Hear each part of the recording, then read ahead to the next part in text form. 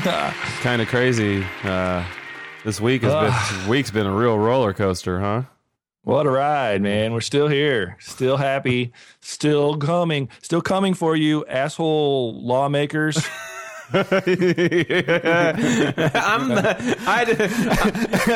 like that. See, so I'm the one that needs to tone back my language. That's particular. Well, that's specific. There's just some of them, not all of them, just some of them. I mean, the good ones, I guess you call them non-asshole lawmakers, are kind of a little bit guilty to for going along with the ones that are kind of the jerks. But whatever. We're still here, and we're still coming stronger and stronger and stronger. I think there was a lot of triumph in the last week, right? I don't know. I think that's debatable, to be honest. Yeah. Triumph is not the word I would use. That's not the word I would use either. It was rather crunchy. No. I mean, we can spin it as much as we want to try and extract all of the positivity out of it that we can, and there is some in it. But there's lots of triumph. Yeah, I don't think its spin is necessarily necessary. Well, necessarily necessary. How's that? Well, I mean, where we got to admit, we got to really figure out where we screwed it up too, where it didn't work out, what went wrong. Yeah. I mean, it was a tough week on marijuana measures. Got a couple ideas. I have no idea what happened in South Dakota, but is that actually a state? I think it is. It's in America, right? I think it is. I had a report that said that it's an actual state that actually was enthusiastic about the. They speak English there? Initiative. Do they speak English in South Dakota? Yeah. I don't know. Maybe they put the ballot in a different language or something. I don't know what happened. Maybe it was a bunch of hanging chads. Like there's some sort of It is. It was the electronic voting machines. Right. Something went wrong, and there's just all the no's there turned into yeses, and they really aren't the same state to now vote down medical marijuana twice. Whoa. For sure. What's up with that? Hey, we went live. I don't know how many of you guys listened to the live show when it was live. Well, we kind of have some ideas, but that was an interesting experiment. What did you think, Jamie? Yeah, that was a very interesting experiment. It was pretty cool. I think it went well overall. I mean, barring the fact that this one went down, and then a little ways later that one went down, and the next 10 minutes that one went down. You mean the results? Arizona. The results? Yeah, the results were kind of not most desirable, but I don't know. Maybe there's a silver lining in some of that. Maybe it just wasn't the right legislation to put through. Huh. Yeah. Potentially, that has a lot to do with it in some realms, but I guess that's part of the thing. Now there will be there definitely will be more measures in 2012. And how do we go about participating in the process of making sure that these initiatives say what we want them to say before they get on the ballot? How do you think one could go about trying to participate if they were so inclined?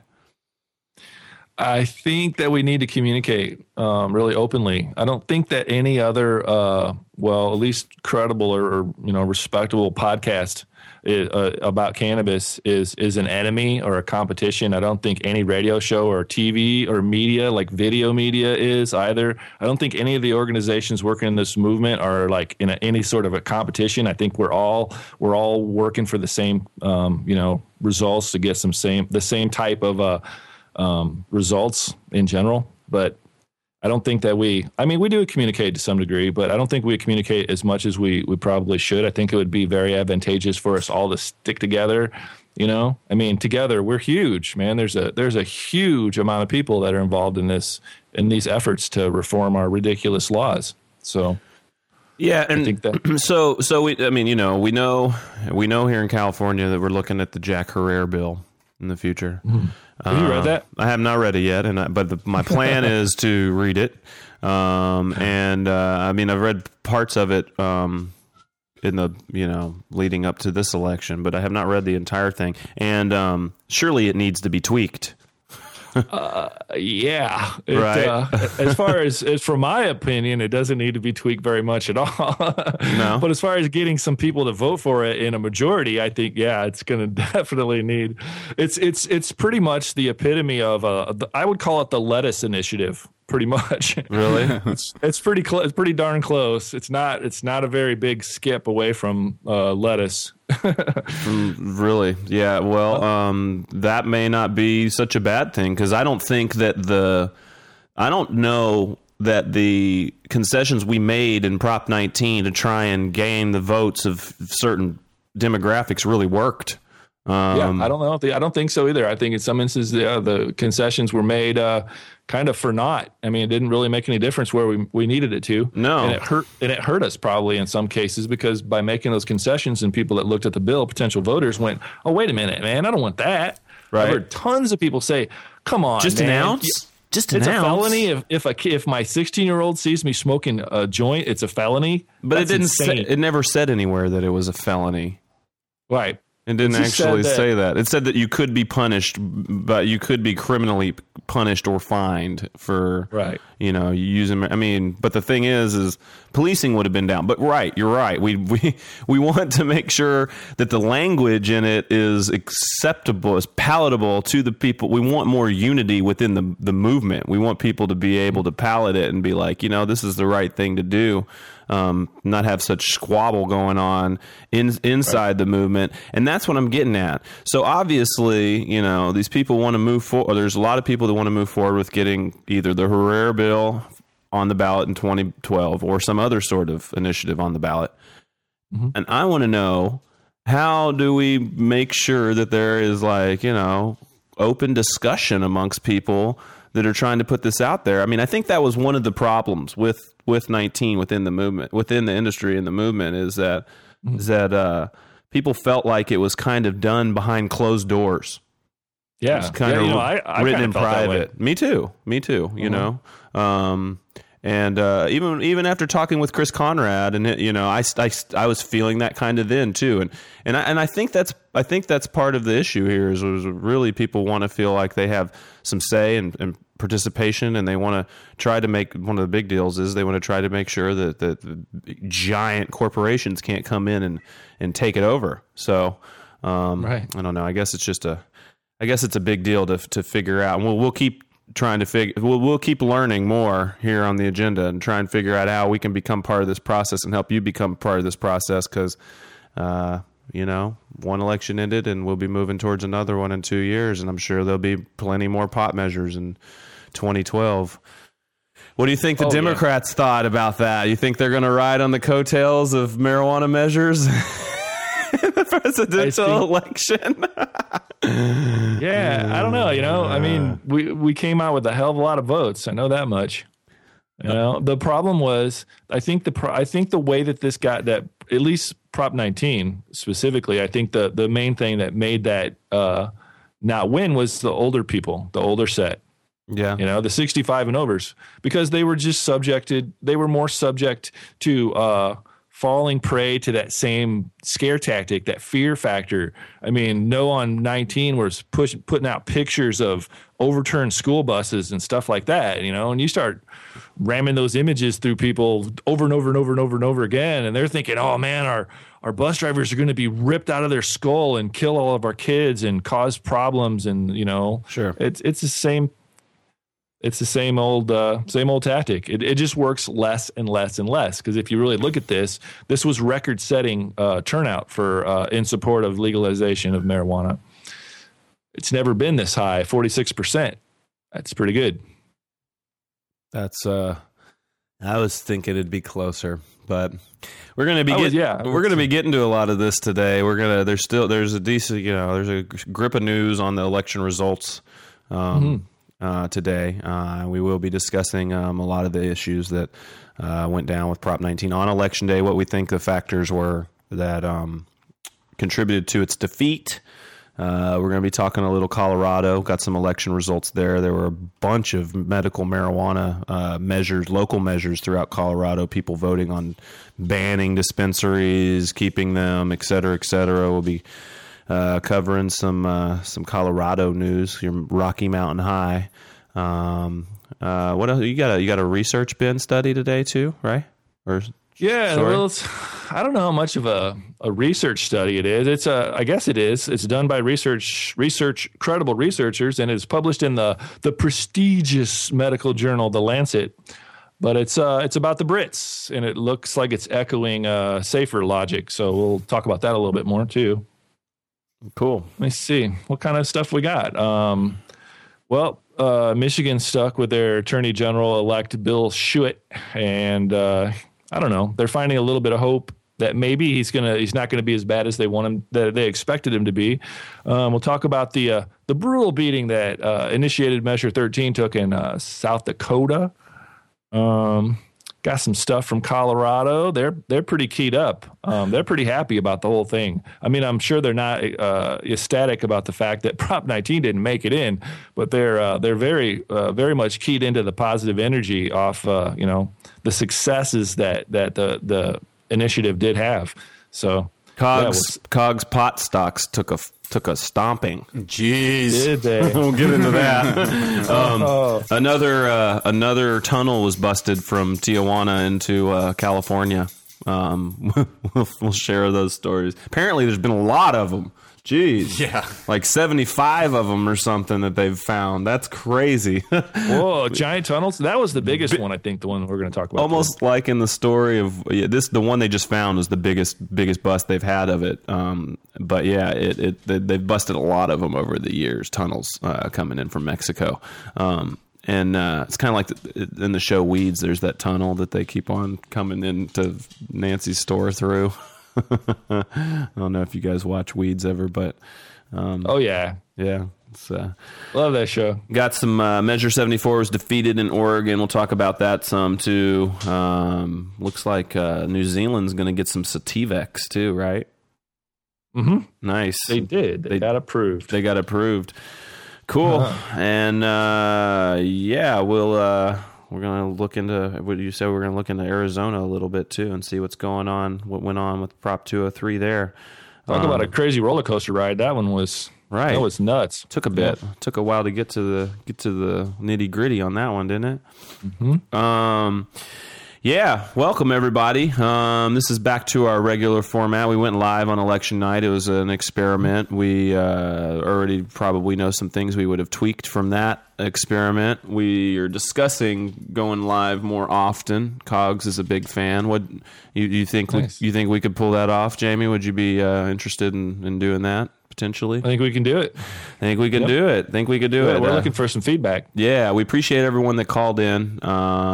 It's been it was a really really worthy experiment. I could do this thing live. I could do this thing live naked in an office chair in the middle of a heavy intersection. I could do it in the basement, all locked away. I could do it anywhere. I could record it 3 months in advance. It doesn't matter. Just let me know what the folks want to hear, and I'll be glad to be here and talk about this important stuff. Right, that's what we do, right? We try to talk about anything important and sometimes things that are just off the wall. But as long as it's related to cannabis, that's what we're doing. We're trying to bring you guys relevant stuff and sometimes lighthearted stuff too.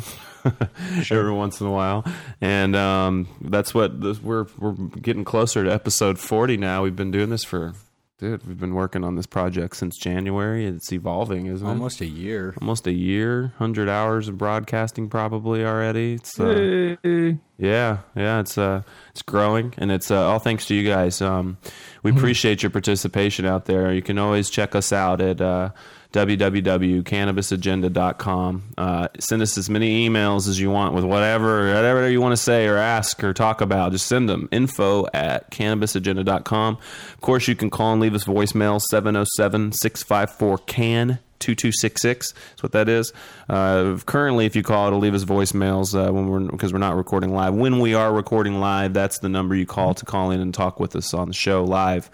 We'd love to talk to you guys. So if you want to set up a time and talk with us on air, please send us some info or email. We'll work that out.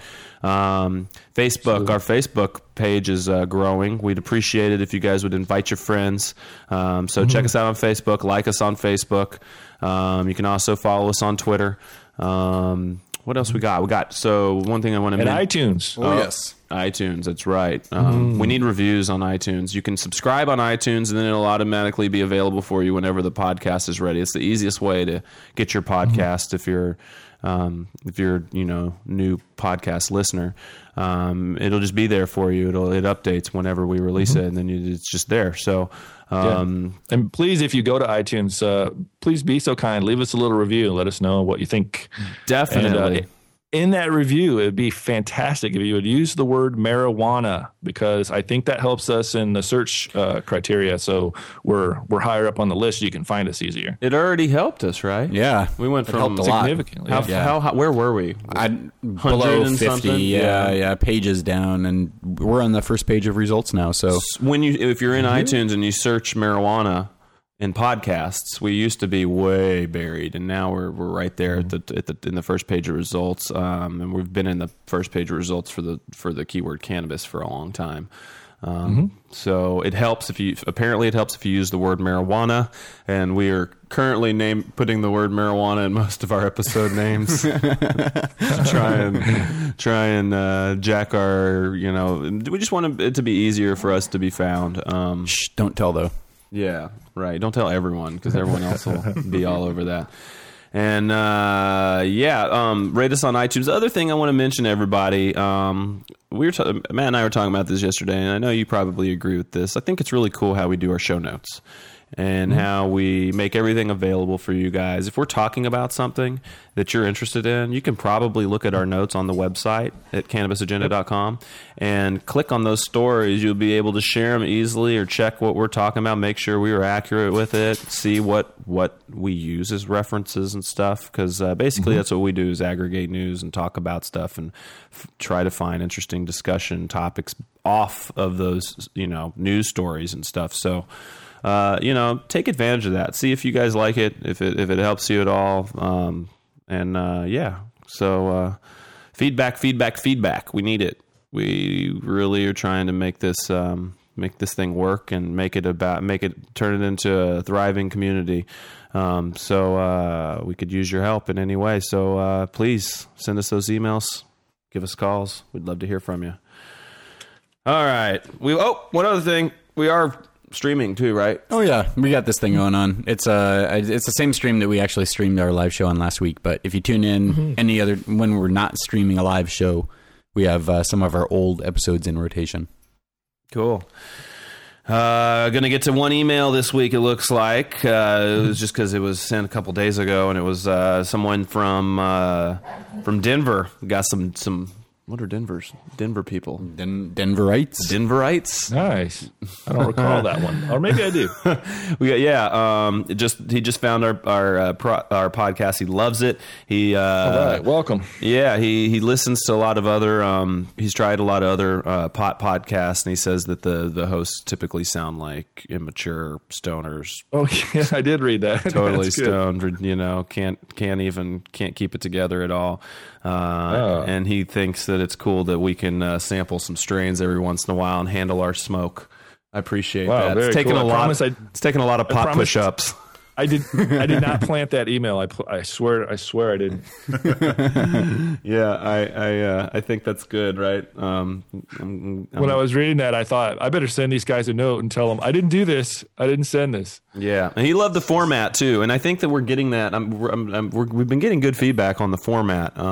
We've been doing. When we started, man, was it ever organic? Is it ever organic? We still don't know what we're doing, really. Well, but our format has kind of taken on its own thing. We have a definite format now. Yeah. I mean, we still tweak it some to try and add and delete and find what works and what doesn't work. But it's flowing. It flows. It is truly organic. It's the agenda. It's the agenda. We'll see. You're going to got some announcement. You're going to an SSDP conference this weekend, regional conference. Is that right, Jamie? Yeah, we are actually. And I went around some places in Illinois I wanted to mention too, but we have Students for Sensible Drug Policy.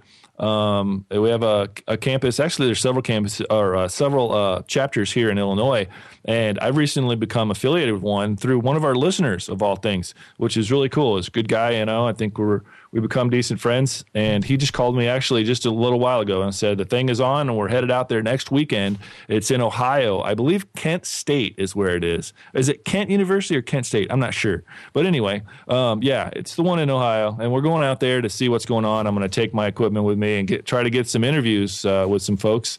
And so we'll hear more about that next, maybe next week. I think it should be on the show next week or the one after that.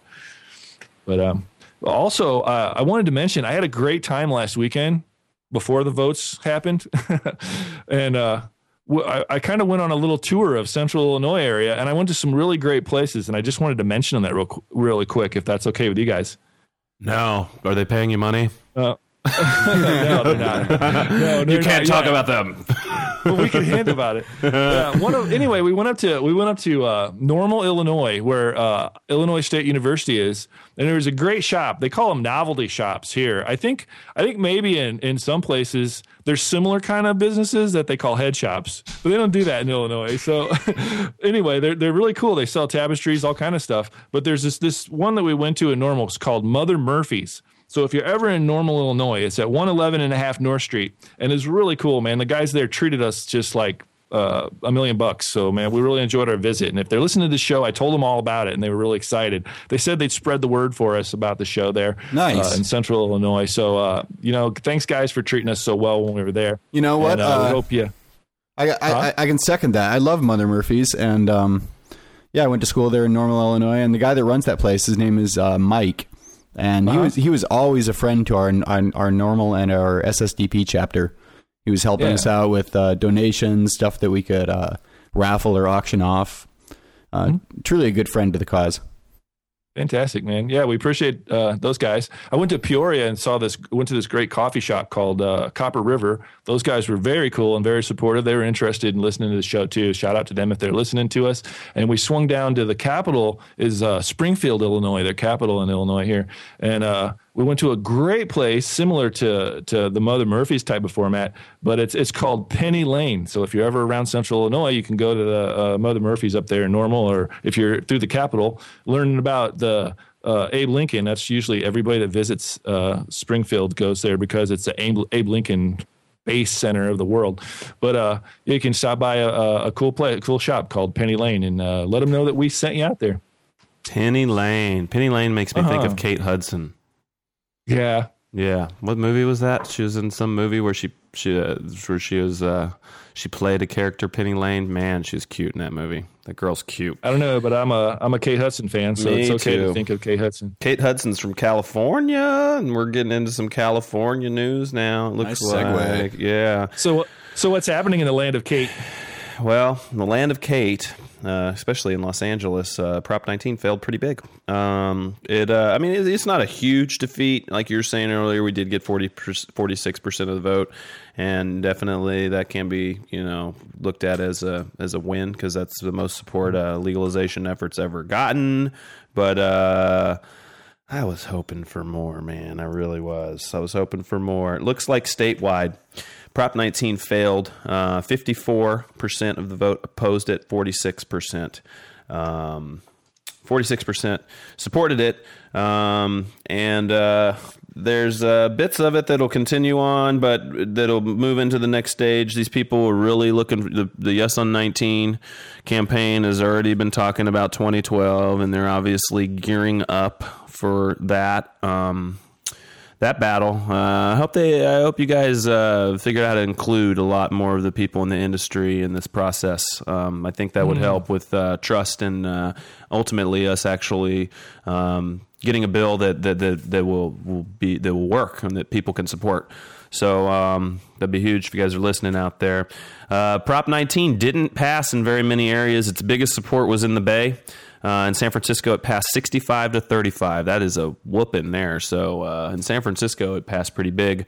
It also passed in central coast counties of Monterey, San Luis Obispo, Santa Barbara, and Santa Cruz, as well as Alpine and Mono counties on the state's eastern border. L.A., which was home to a quarter of the state's voters, was against it at 53-47%.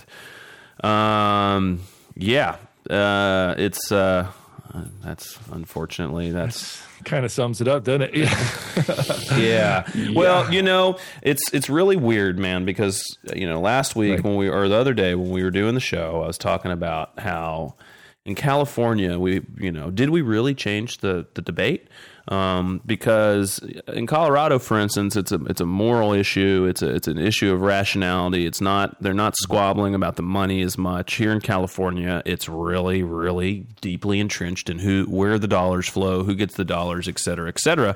And you see this because even though we rejected Prop 19, legalizing cannabis, we didn't reject taxing it.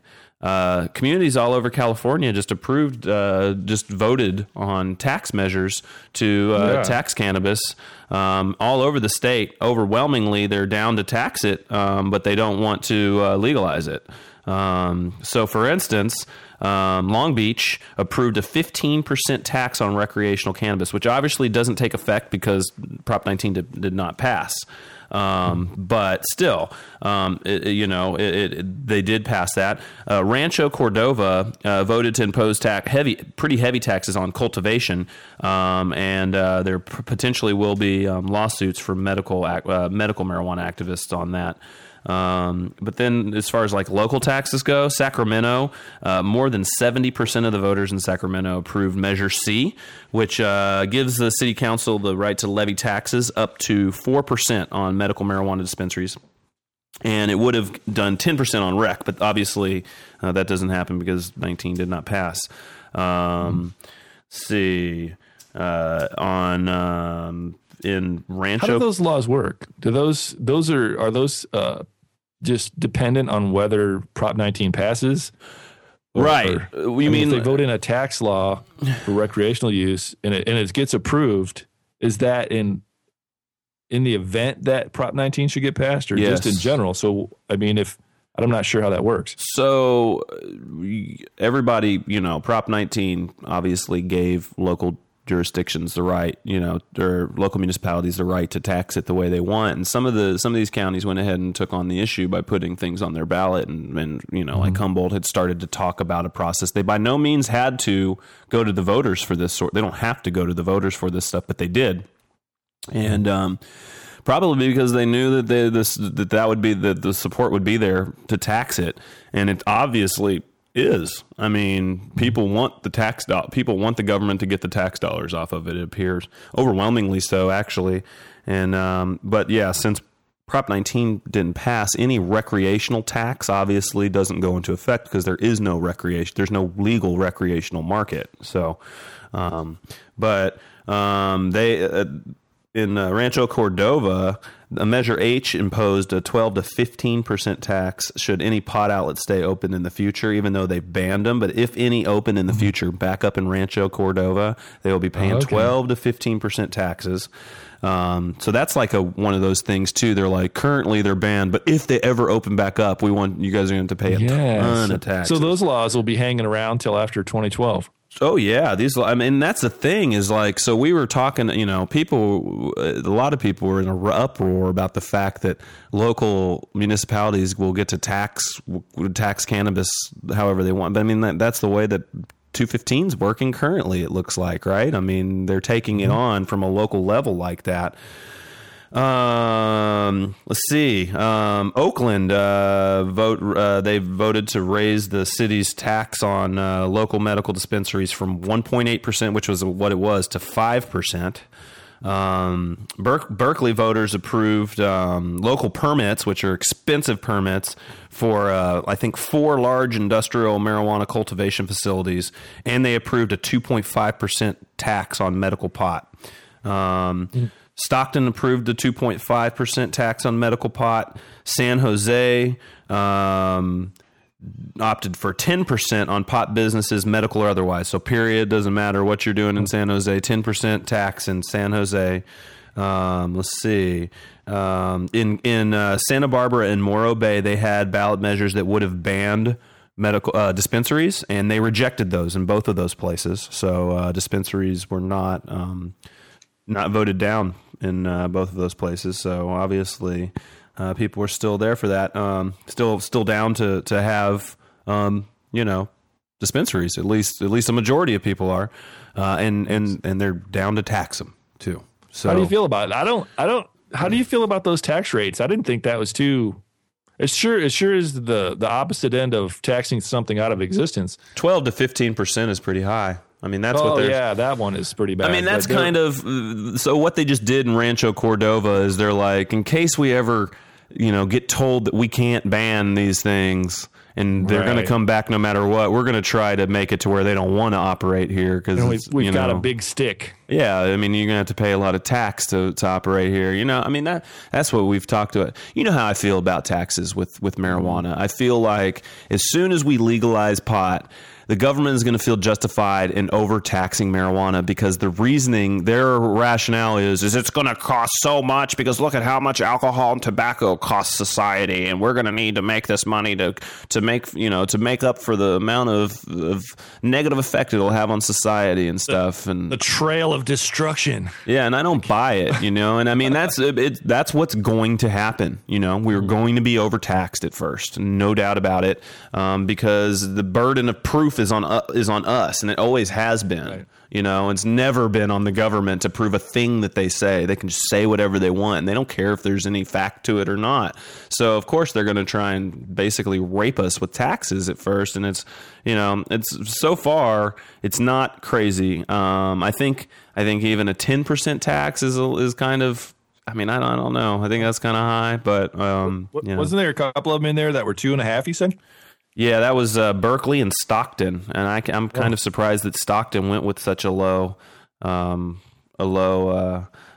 And speaking of Berkeley, so they passed Measure S and Measure T, and what that did is it basically expanded. It allowed them to. Someone will be able to buy a permit to open a new dispensary in Berkeley, which I'm excited about. That's cool because I do make it to Berkeley often, and I like visiting the dispensaries there. Big shout out to Berkeley Patients Group. I like hanging out in there and smoking with people in public, and it's a really good place to connect with other cannabis users. But yeah, there'll be a new dispensary that will be able to open in Berkeley because of these measures, and then they are also going to do 4 big.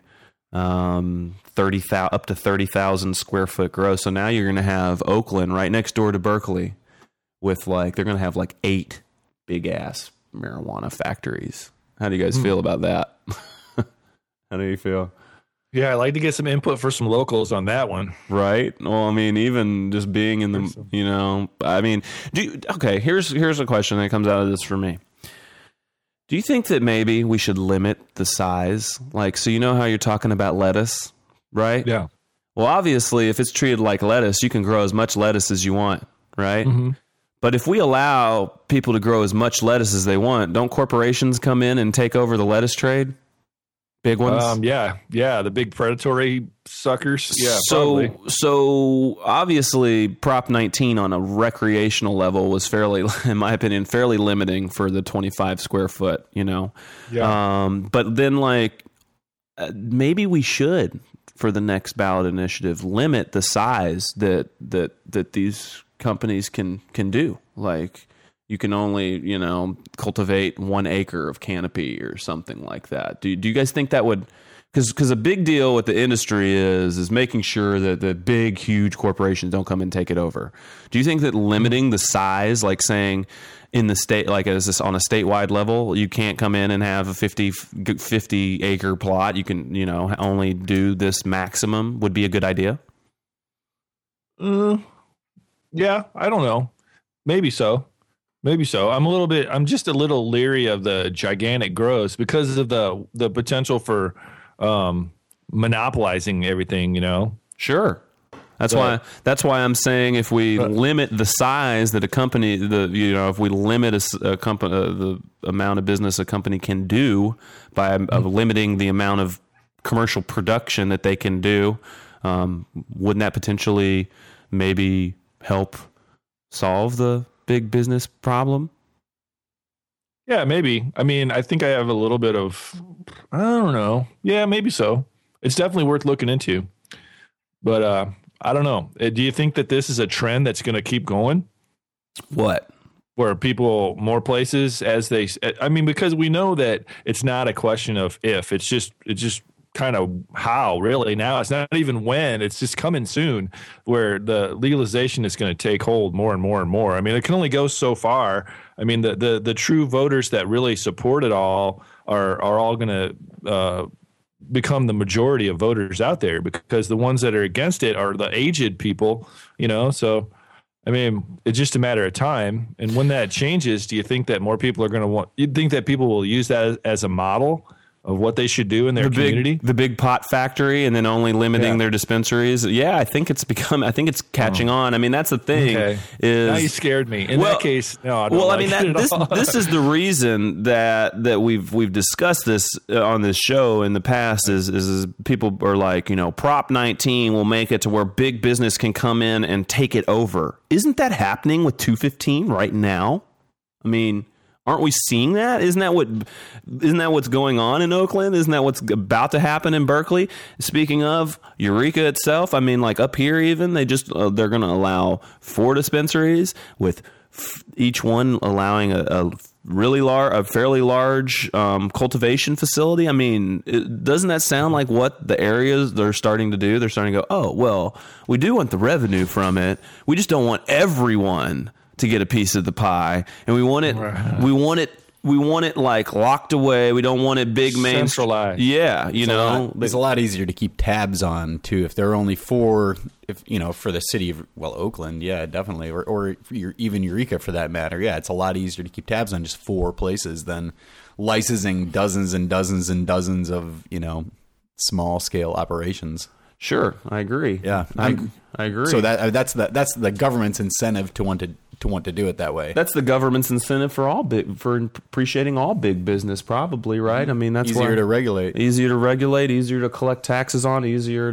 to audit, all that stuff. And I think that me personally, I'm a big fan of small business, I think that moving forward in California, that's one of the things that we got to figure out is how to keep small business people involved in this process and not just crush them. It's already starting. Like that's the thing that I've been trying, even with 215, it's already starting to happen. I don't know. Put that in your pipe and smoke it. Kind of reflection of the whole business in general. I mean, a lot of the corporations are crying, about Obama, but really in the last 18 months, corporate profits are up 62% overall. I mean, so I don't know what they're griping about.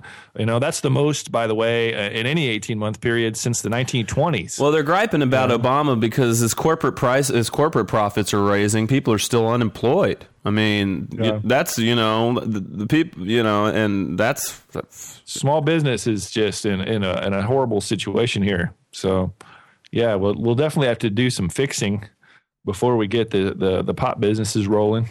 Yep, we will. We got a clip, it looks like. What do we got here? This is from Election Night? It was, yeah. We actually watched this while it was airing, and we couldn't tune it in on Election Night, but it's CNN's coverage of Prop 19's defeat. Uh-oh. Where we have been following Proposition 19, which is a ballot initiative which has been defeated, which would have legalized marijuana for recreational purposes. Ted, explain what exactly the ballot initiative called for.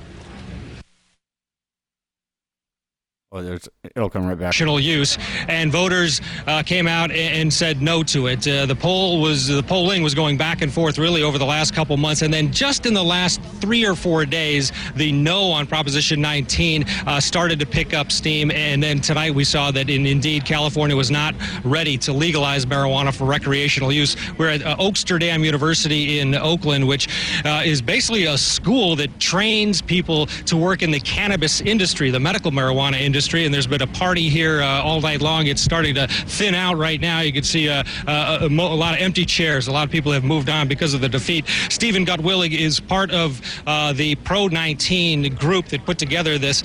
Your reaction? There seemed to be a lot of momentum, but in the end, California was not ready to legalize marijuana. Well, we always knew that this would be an uphill battle, particularly in a midterm election cycle with a smaller, older, more conservative electorate.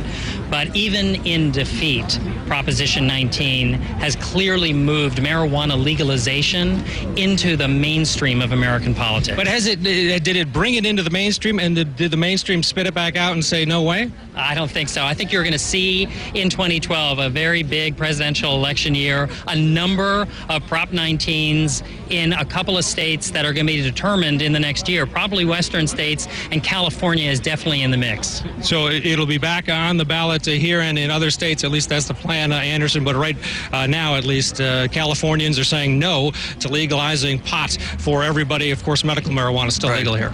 Ted, we should point out the White House put out a statement saying that they're happy about this election choice made by the voters in California, saying that it wouldn't make Californians healthier and it wouldn't solve the budget problems. But Ted, was that a person with a lasagna standing next to you, or what? Oh, that was the weirdest live shot I've ever seen. No, that was. What was that? Are those pot brownies? What is that? That was. Oh, that's baklava. Look at this is a marijuana-based baklava for your enjoyment. I don't know how good it looks, but they're passing it out as a sort of a party favor here, a treat for folks here. There's been a lot of smoking as well, as you might imagine, but that is baklava.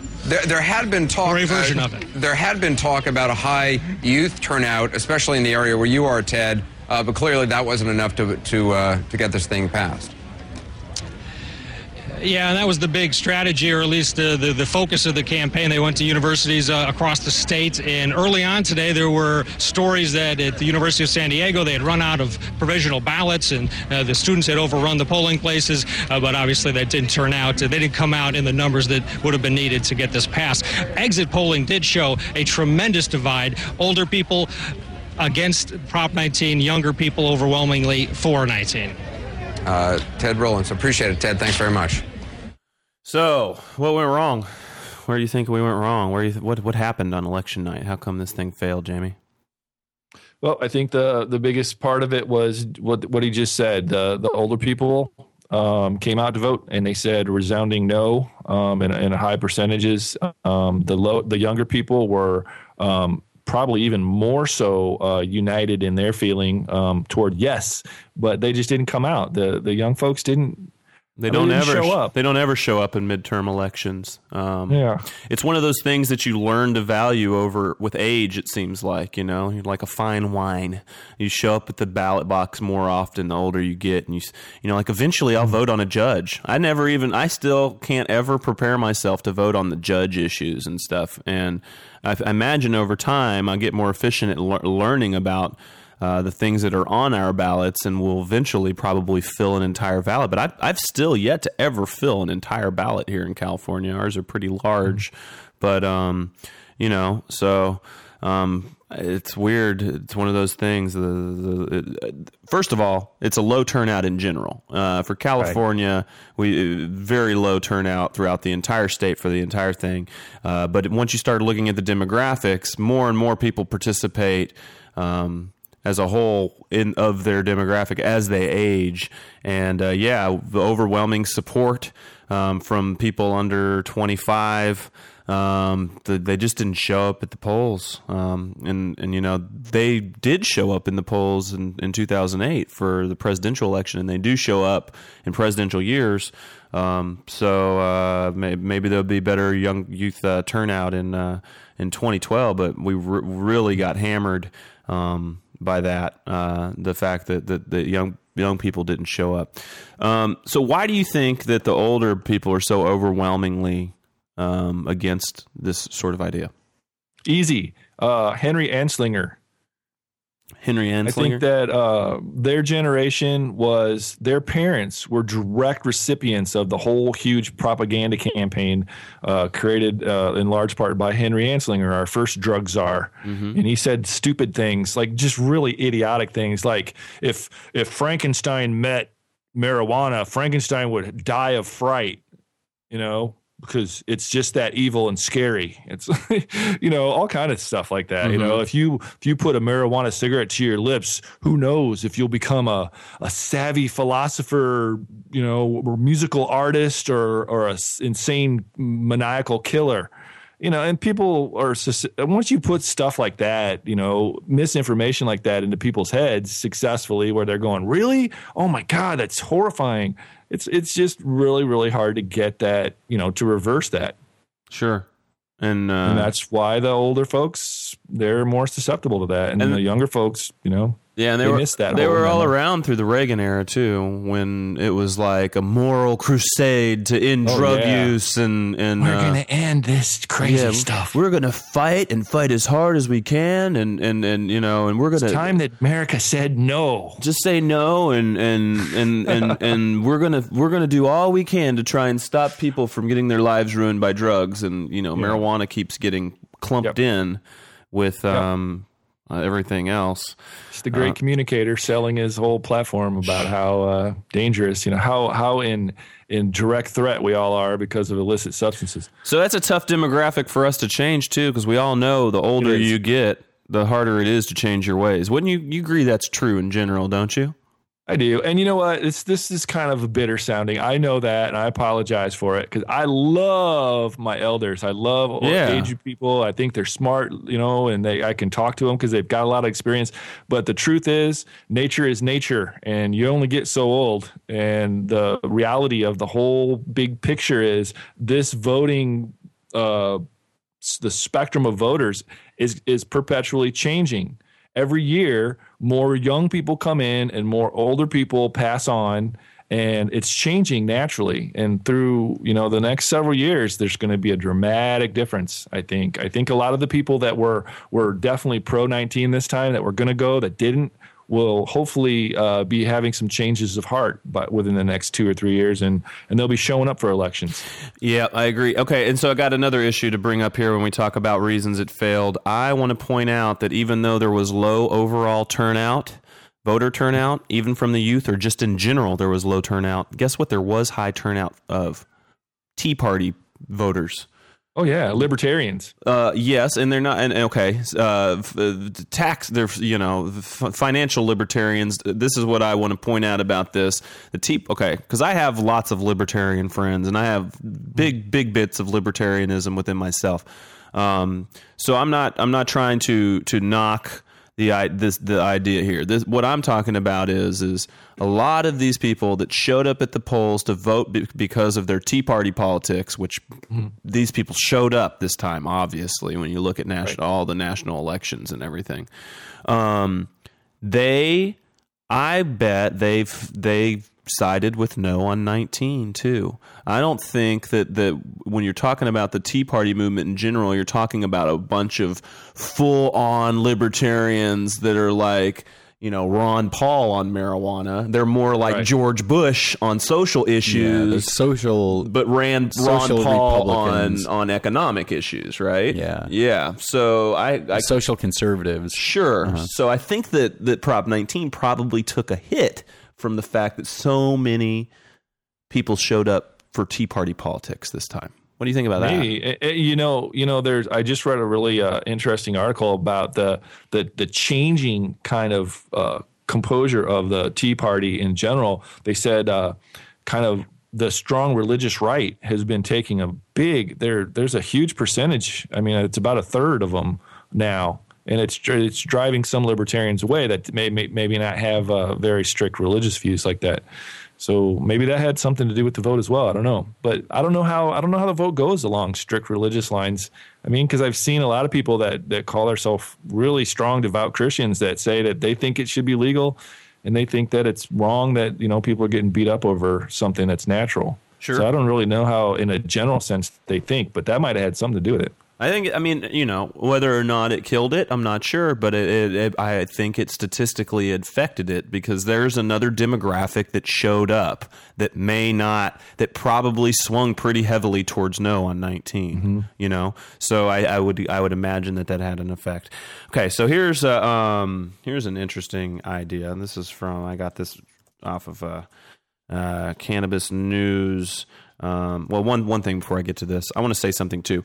We knew the whole time in all of the polls that we had seen over the last 8 months that there was a decent amount of undecided voters on this issue, always hanging in the balance. And apparently they swang heavily towards no. Wouldn't you agree with that?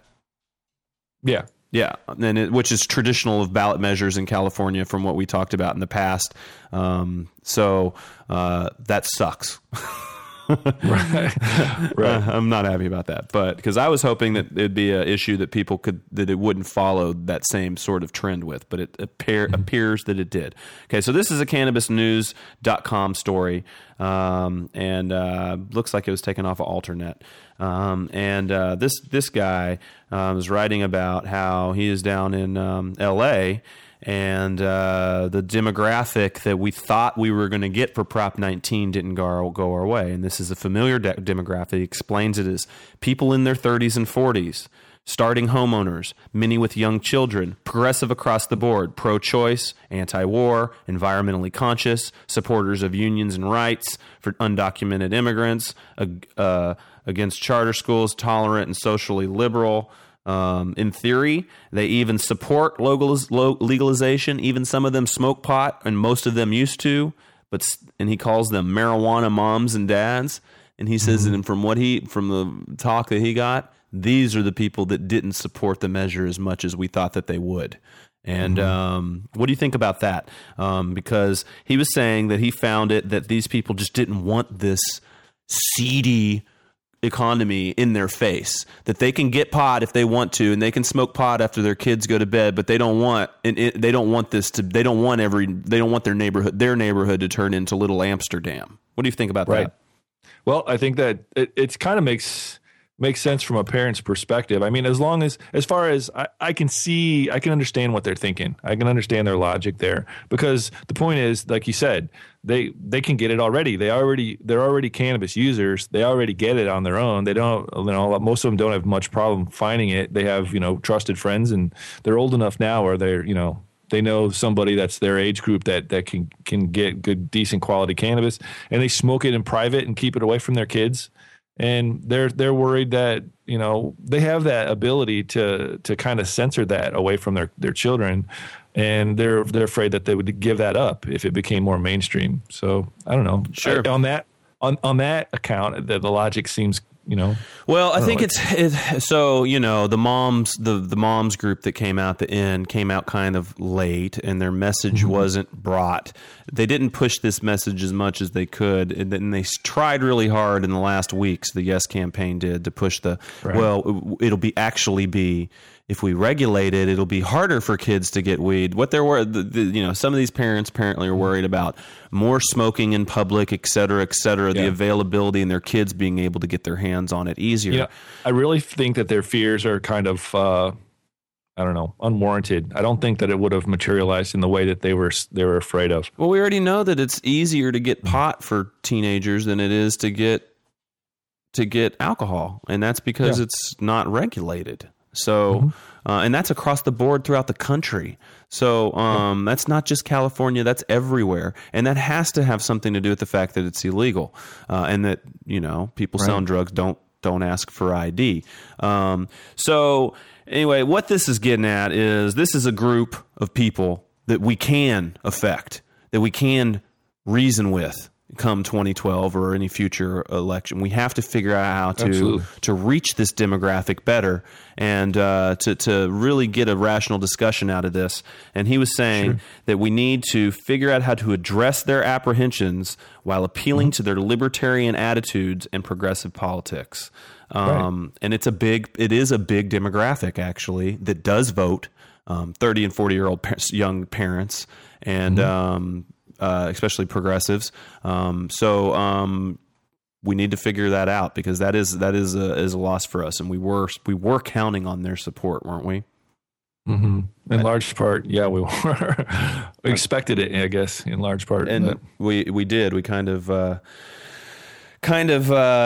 thought we would have it just based off of rationale, but didn't go there. So okay, think if the moms would have came out, the Yes on 19 moms that you were talking about, I think if they would have came out earlier, then it possibly could have made a bigger difference. Well, earlier, and didn't they need more of an effort to spread their message too? I mean, here now I'm going to get this leads in perfectly into this. We raised 4.2. Proponents of Prop 19 raised $4.2 million, and almost a third of that came in the last 2 weeks. So Richard Lee hoped that he was going to be able to raise $20 million for this campaign. That would have been 5 times the amount of money that was spent on it. Don't you think that would have had a significant effect at making the discussion more prevalent? I think so. I think they could have pointed out some key figures, some key facts, and they could have argued about the ridiculousness of the overturned school buses and all that scare tactic stuff. I mean, you look at these big issues, right? You look at so apparently in the exit polling, only 1 out of 11 voters showed up primarily because of Prop 19. You compare that to governor. Right? Half of them showed up primarily to vote on governor. Because they were scared of Meg Whitman. A third. Well, it's always like this with governor. A third of they're scared of Meg Whitman, or they were scared of Jerry Brown. I mean, it's a poll. It's one of these things where we basically have convinced society that it matters so much whether a donkey or an elephant is in charge of the executive branch of your state or federal government, and people get so entrenched in these politics and think it's such a big deal, and really it just ends up being a bunch of mudslinging, and things just stick with the status quo once someone gets in there from either party anyway, and they change they a both few. Have dinner in the same restaurants. Totally, and I mean they're both part of the same fraternities and stuff, and it's like what's that World Wrestling Federation? They come out and go, you're a jerk, and I'm going to kick your butt, and then they, after the show, they get their shower and go have a expensive shot of steroids together. Yeah, totally. And a third of voters showed up for Senate primarily to vote on senators. Okay. So here's what I'm getting at. This issue, Prop 19, marijuana legalization, these issues regarding drug law reform are very, very, very important to society, yet we did not turn it into a lightning rod. I think a lot of that has to do with the fact that we didn't play big-time politics with this. Meg Whitman spent $160 million of her own money. Jerry Brown spent... I don't know. I think they spent. I think the governor race altogether cost over $300 million. So obviously, half the vote, you spend a lot of money, and and the people get involved in it, and it gets. They start debating nitpicky personality stuff, and somehow I think us getting more money for this would have helped, and we need to have a bigger bankroll moving forward when it comes down to this, because there has to be something to spark that debate. Like, for instance, what you're talking about, the marijuana moms, well, this was a demographic we lost with these 30 to 40-year-old young parents, and we needed that. And if we could have spread that message earlier, had the money to get those ads in those prime spots where those people are watching, Oprah during an Oprah show or whatever, or during a baseball game or a basketball game or wherever, and had gotten out there to get our point across, I think it would have helped more. We have to, as much as I don't like the way that elections work, and how they cost so much money, we kind of have to play that game to really have to be able. Otherwise, we're giving up a competitive advantage, aren't we?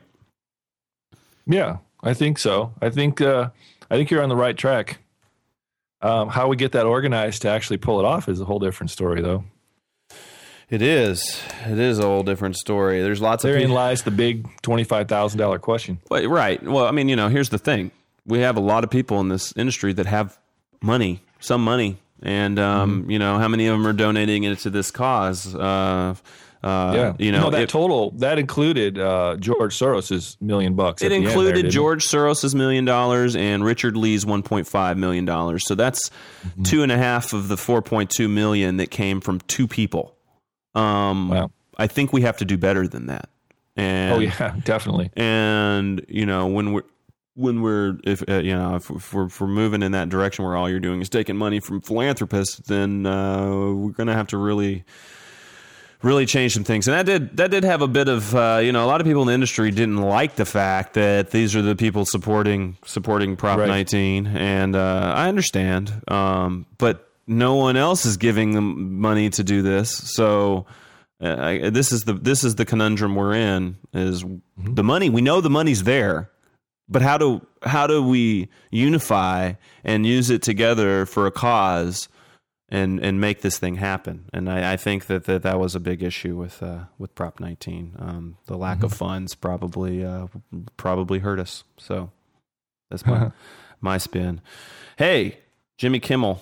We haven't listened to this guy on pot stuff in a bit. Is he gonna?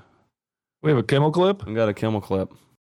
One of the most talked about propositions tomorrow is Prop 19, which would legalize marijuana for recreational use here in California. For a while, They like it. it looked like Prop 19 was going to pass, but a new poll says that among likely voters, it's now trailing by 7 points. The key words are being likely voters. What with all the leftover Halloween candy to eat, this is a bad week to try to get stoners to leave the house. So, if they put like a new Call of Duty game in the voting booth, this thing would pass no problem. Personally, I think the main problem with the pro-legalization effort is their message hasn't been clear. I mean, what is the goal? Is the goal to collect tax money? Is it to cut off funds to the drug cartels? Are we saying that marijuana is no more dangerous than alcohol? Their message, even the message in their ads, isn't entirely clear. The war on marijuana has failed. By taxing and controlling cannabis, we'll generate billions of dollars for our local communities, cut down on violent crime, and put violent cartels out of...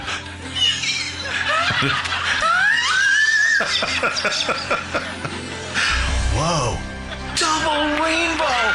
Double rainbow! I'm George W. Bush, and I approve this message. Oh, well, so that's what he's been... There we are. Double rainbow. There's our stereotype getting played to the max. Good job, Jimmy Kimmel. Oh, man. Was our message clear? Did we have a concise argument where we try? I mean, what was this about? Was it about collecting taxes?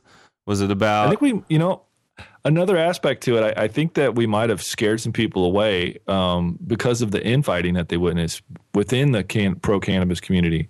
Right. I think the people that were not involved, that are not on the inside of this whole culture, I think that they, the primary voters were really looking for. I think that they might have been put off to some degree by seeing that. They're like, well, look, man, I don't know that this is all that great, because if it's a quote unquote stoner vote, who are they going to look to for guidance? Probably the stoners, because they know more about this topic than anybody else. And if they can't even agree on what's going on, maybe this isn't the right piece of legislation. Right. Or, the right initiative. Well, I mean, I think that just in the stoner demographic, it probably passed fairly significantly in California if you weren't too stoned to make it to the polls. But within the industry is where it really came, and there was a lot, and that's where it became. It was visible. It was out. It was in the papers. It was out in public. People saw it. And yeah, I bet you're right, Jamie. That's a very good point. I mean, I know if I was an outsider looking in, that's probably how I would feel to some degree. So, so moving forward, hopefully we can figure out how to create unity and get people actually involved in this process, and not just move forward towards 2012 all behind closed doors. That doesn't create the type of trust that people in this. I mean, we have, this is a semi-illegal, legal/illegal industry, and there is a lot of paranoia involved in it to begin with. So, if you want the support of the industry, you're going to have to figure out how to move forward where they feel involved and part of the process. Right. And I think we're going to seg into something about Mark Emery. You're going to give us an update. You want to hear what he had to say about this before Prop 19 happened? Sure, yeah. This is a quote, and I quote, he said, "I hope people in our movement did not buy into the propaganda put out by the treasonous miscreants I call traitors against Proposition 19. Emery wrote in his latest entry from SeaTac prison. The self-serving prohibition profiteers who have been telling people to vote no are disgraceful for trying to defeat what will be the greatest single opportunity for progress in our movement ever. I hope there are more people out there saying vote yes on Prop 19 so we can see victory. California becoming the first state to legalize cannabis anywhere on earth. So sorry, Mark, we let you down, buddy. Yeah. There's, so here's the deal. I was talking to someone about this recently. There are people in the industry that had legitimate concerns and were buying into the arguments against 19 from an industry standpoint and are truly thoughtful in what they were trying to do. Although I think semi-misguided, they were thoughtful in the process. But then there are people that were spreading that propaganda, and you could see the little twinkle in their eyes, ha ha ha, yeah, this better stay illegal because I like the way my life works, and I want, and it did exist. It definitely did exist, and it was sad. And sorry to let you down, Mark. You've been a true freedom fighter for marijuana for a long time. You put your life on the line for this. Really, Prince of Pot. Yeah, the Prince of Pot. Really sorry about your guys' loss with your friend that just died recently. That's a big bummer. Mark was just recently moved to a new facility. I want to read his Facebook status update to everyone. It was, Mark is extremely lonely and depressed in the Nevada Southern Detention Center, waiting to be moved to Taft FCI in California. No word on when it will happen. No books, magazines, mail, visits, commissary. It's mental torture being stuck here, not wanting to eat anymore, not wanting to do anything. Desperately need to hear from the outside world. Please send letters. Guys, he's having a hard time right now. Send him letters. You can send them. You can submit them at www.cannabisculture.com/sendmarkmail. He'd really love to hear from you. He's a true freedom fighter. He's done a lot for this movement, and really, really bummed to read that status from him. I hope that he's going to make it through this. I'm going to send him a letter. Yeah, I am too. I'm going to do it too. Definitely. So. No commissary? How come? Is it because he's in a transfer thing? I guess, and I guess that they can leave you in purgatory for quite a while. Yeah, I think they do that on purpose. Right, especially when you're a political prisoner, So, yeah. So speaking of political prisoners and people that fight wars against politics, I got some news from the feds and some national spotlight stories, it looks like, huh? Yeah, there was a lot of victories that got overlooked and that still lie ahead. Actually, this is from Mark's magazine, Cannabis Culture.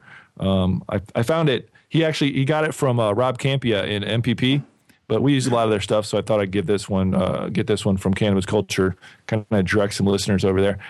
Anyway, he said in the aftermath of at least 3 defeated statewide ballot measures. So that was before the Arizona vote was confirmed as failed as well. So now there's 4 of them.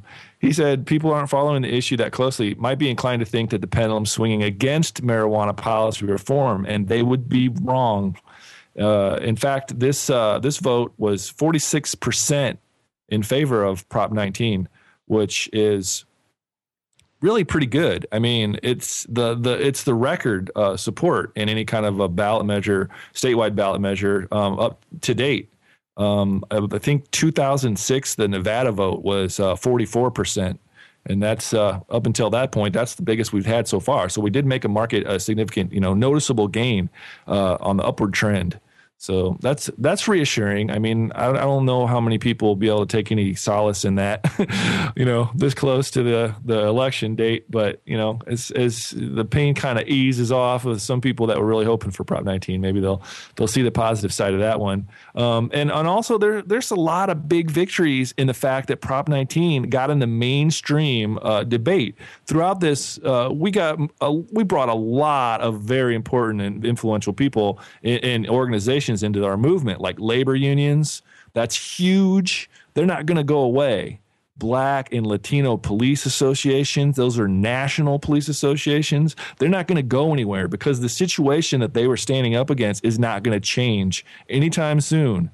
The NAACP is a huge organization. They were behind it, So I mean, we formed a lot of really powerful allies in this. So that's a positive thing as well. I mean, I think we should take note of that.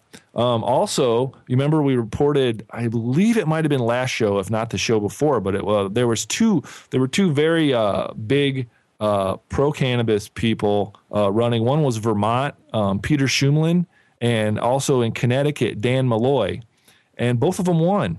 So that's good. I mean, they're they're both Democrats too. So despite running as a Democrat in a year when the voters overwhelmingly were favoring the red side, they made it in there. So that's a positive thing for people. I mean, there's other things like that didn't get mentioned even in the tone of the election, which one of them would be right here in Illinois.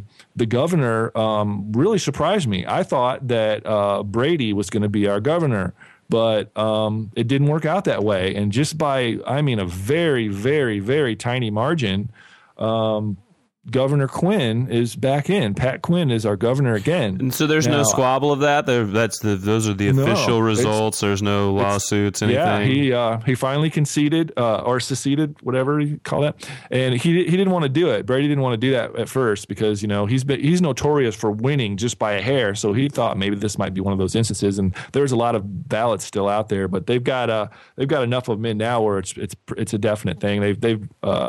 He's given up. He made a speech, and I don't think he congratulated Pat Quinn, but maybe he did, and I didn't hear about that. But anyway, the importance of that to cannabis policy reform people is that we have pending SB 1381 in Illinois, and it's already been cleared for a floor vote. So if we can get this approved in the floor, then all that's left is to be signed by the governor. Now, Brady said absolutely not. So that was a big threat. I thought for sure he was going to get in. All the polls said he would. In fact, the entire state of Illinois, if you look on an election map, is red. And Cook County, where Chicago is blue. And that's almost it. There's a couple of very small counties on the southern tip. But other than that, the whole thing is red. So he won just through Chicago and Cook County. But the fact that he's in there, he's made statements that said he is definitely open to hearing and listening to any of these measures that people might want to vote in. So hopefully did the landscape in general in your state legislature and stuff in Illinois change? Did it move? It did to some degree. We have the Senate. I believe the House took a little bit of a beating, but there's a person here called his name's Michael Madigan. He's the Speaker of the House, and they call him the gatekeeper. He's one of those career politicians. He's been here for over 2 decades, well over 3 decades plus. And everybody knows in Illinois, things just don't get through unless he decides it's going to get through. So, he's the one that gave Lou Lang, the sponsor of our pending medical legislation here, the go-ahead for a floor vote, and said he can, he'll let him push it through. So, I don't know. All things are boding hopeful, very realistically hopeful, I think, for Illinois. That's good news. That's positive. It's positive, yeah, potentially positive. We'll see. It's been a fight there, huh? It's a huge fight, and that's what it is. That's what all this is. It's resilience is the key. If you're new to these discussions, you're new to this movement, you're new to these efforts that we're, putting our energy into.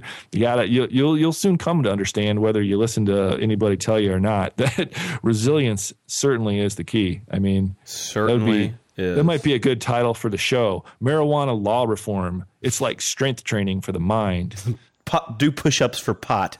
It is for sure. So Chuck Norris told me you remember he was on the other night when he called in. He told me he told us he was doing push-ups for pot. He didn't explain what he was doing. Actually, he was actually trimming herb, and anytime he would make a bad cut or drop herb on the ground or like hack a bud up or something, he would do 10 push-ups. And he said it was really great for a while, but then he started having to write himself IOUs because like trimming and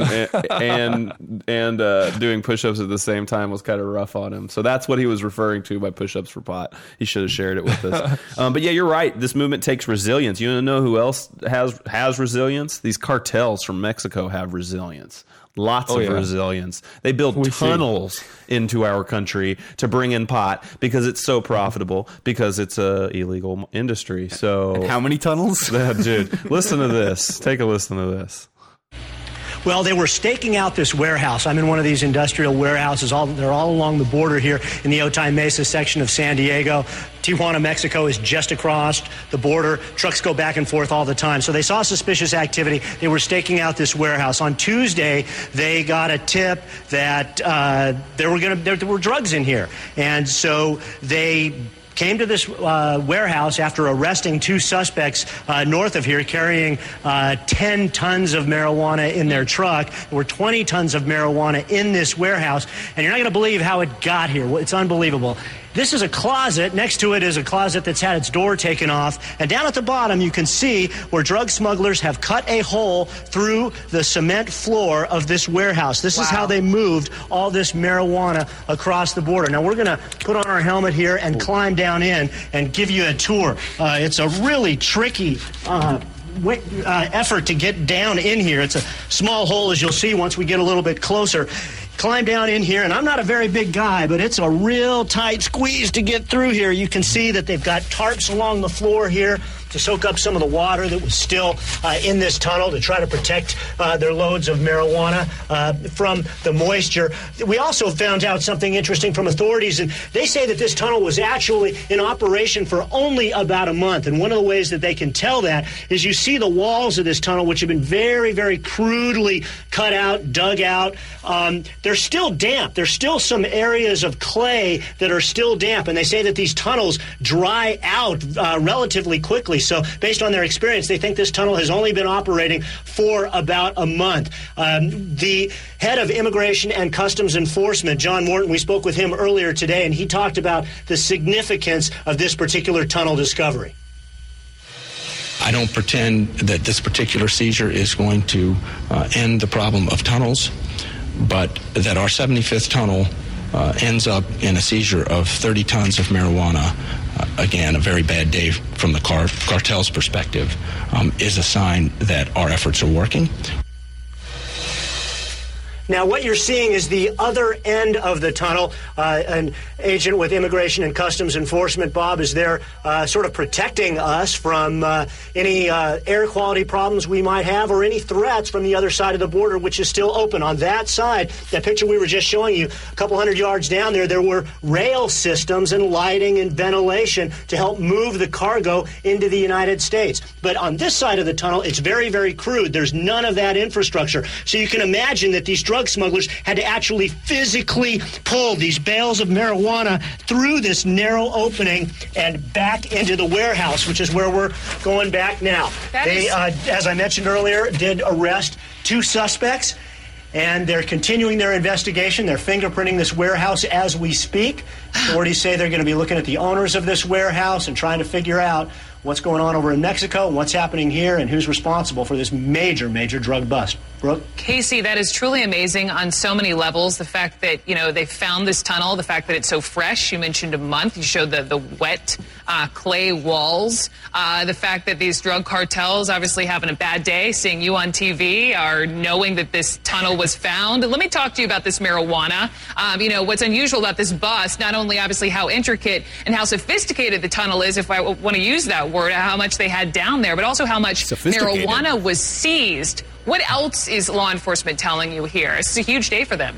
Well, that is very unusual. They've found 75 tunnels underneath the U.S.-Mexico border over the last 4 years. What's unusual about this bust, not only the amount of marijuana, which is the largest amount of marijuana ever seized in connection with a drug smuggling tunnel, it's the second largest amount of marijuana ever seized in the United States, period.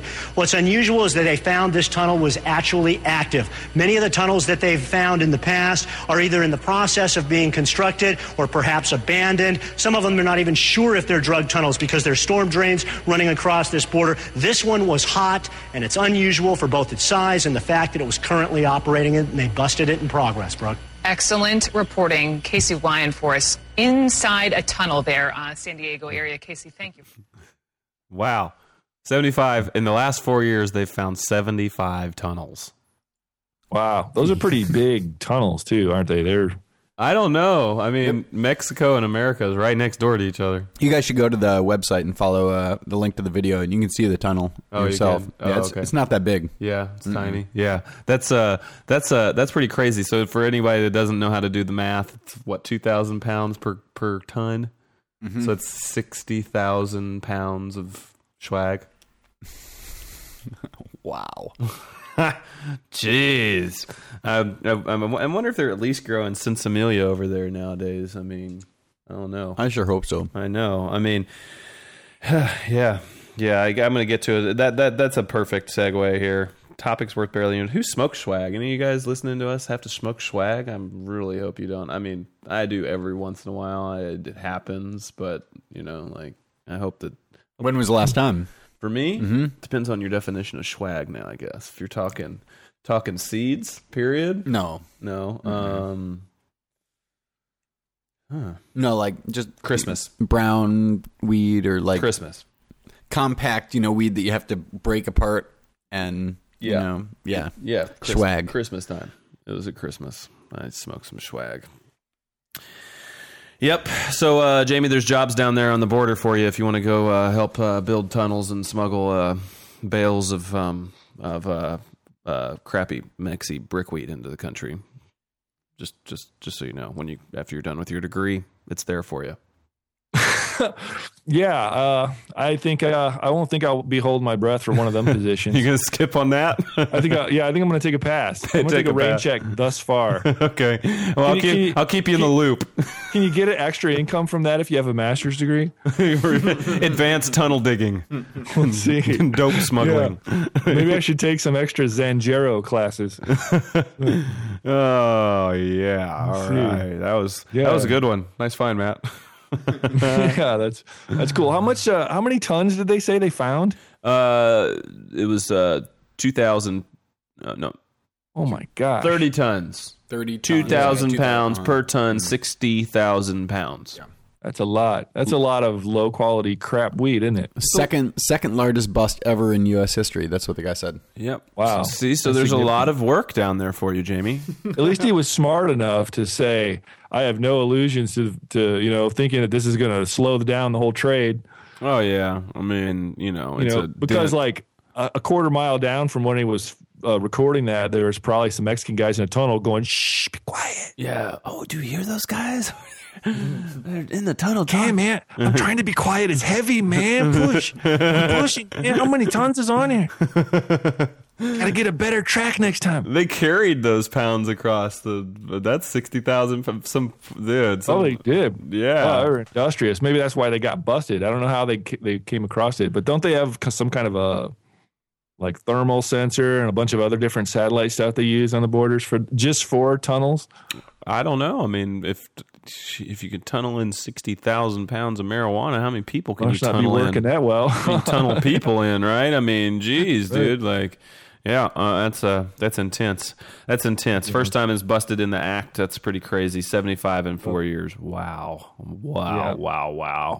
Yeah. Prohibition's causing some problems, people. It is. Fortunately, there's people out there, good people out there that are willing to, put their best foot forward and try to help it. Yep. Our very much respected Jay Selthoffner, we're probably I'll give him a call later in the week and see if it's not too close. I know he put his heart and soul into this election, and if you haven't heard, he did not make it in there. He took a little bit of a beating from the Republican incumbent that's in there for whatever reasons. We'll let him probably explain what he thinks happened, and give us a better take on that. But even when it's bittersweet like that, and I'm sure Jay knows this himself. That's a huge success for somebody to have the courage and the substance to step out like he did and take the helm and push forward on that. He got a lot of people's attention. and a lot of positive information got on there. So that's a plus. It's a plus. Additionally, out east, we reported on these Massachusetts. They're the non-binding things. They put them out there as a vote, but it's non-binding in order to get some kind of an idea of how the people will vote or an actual vote.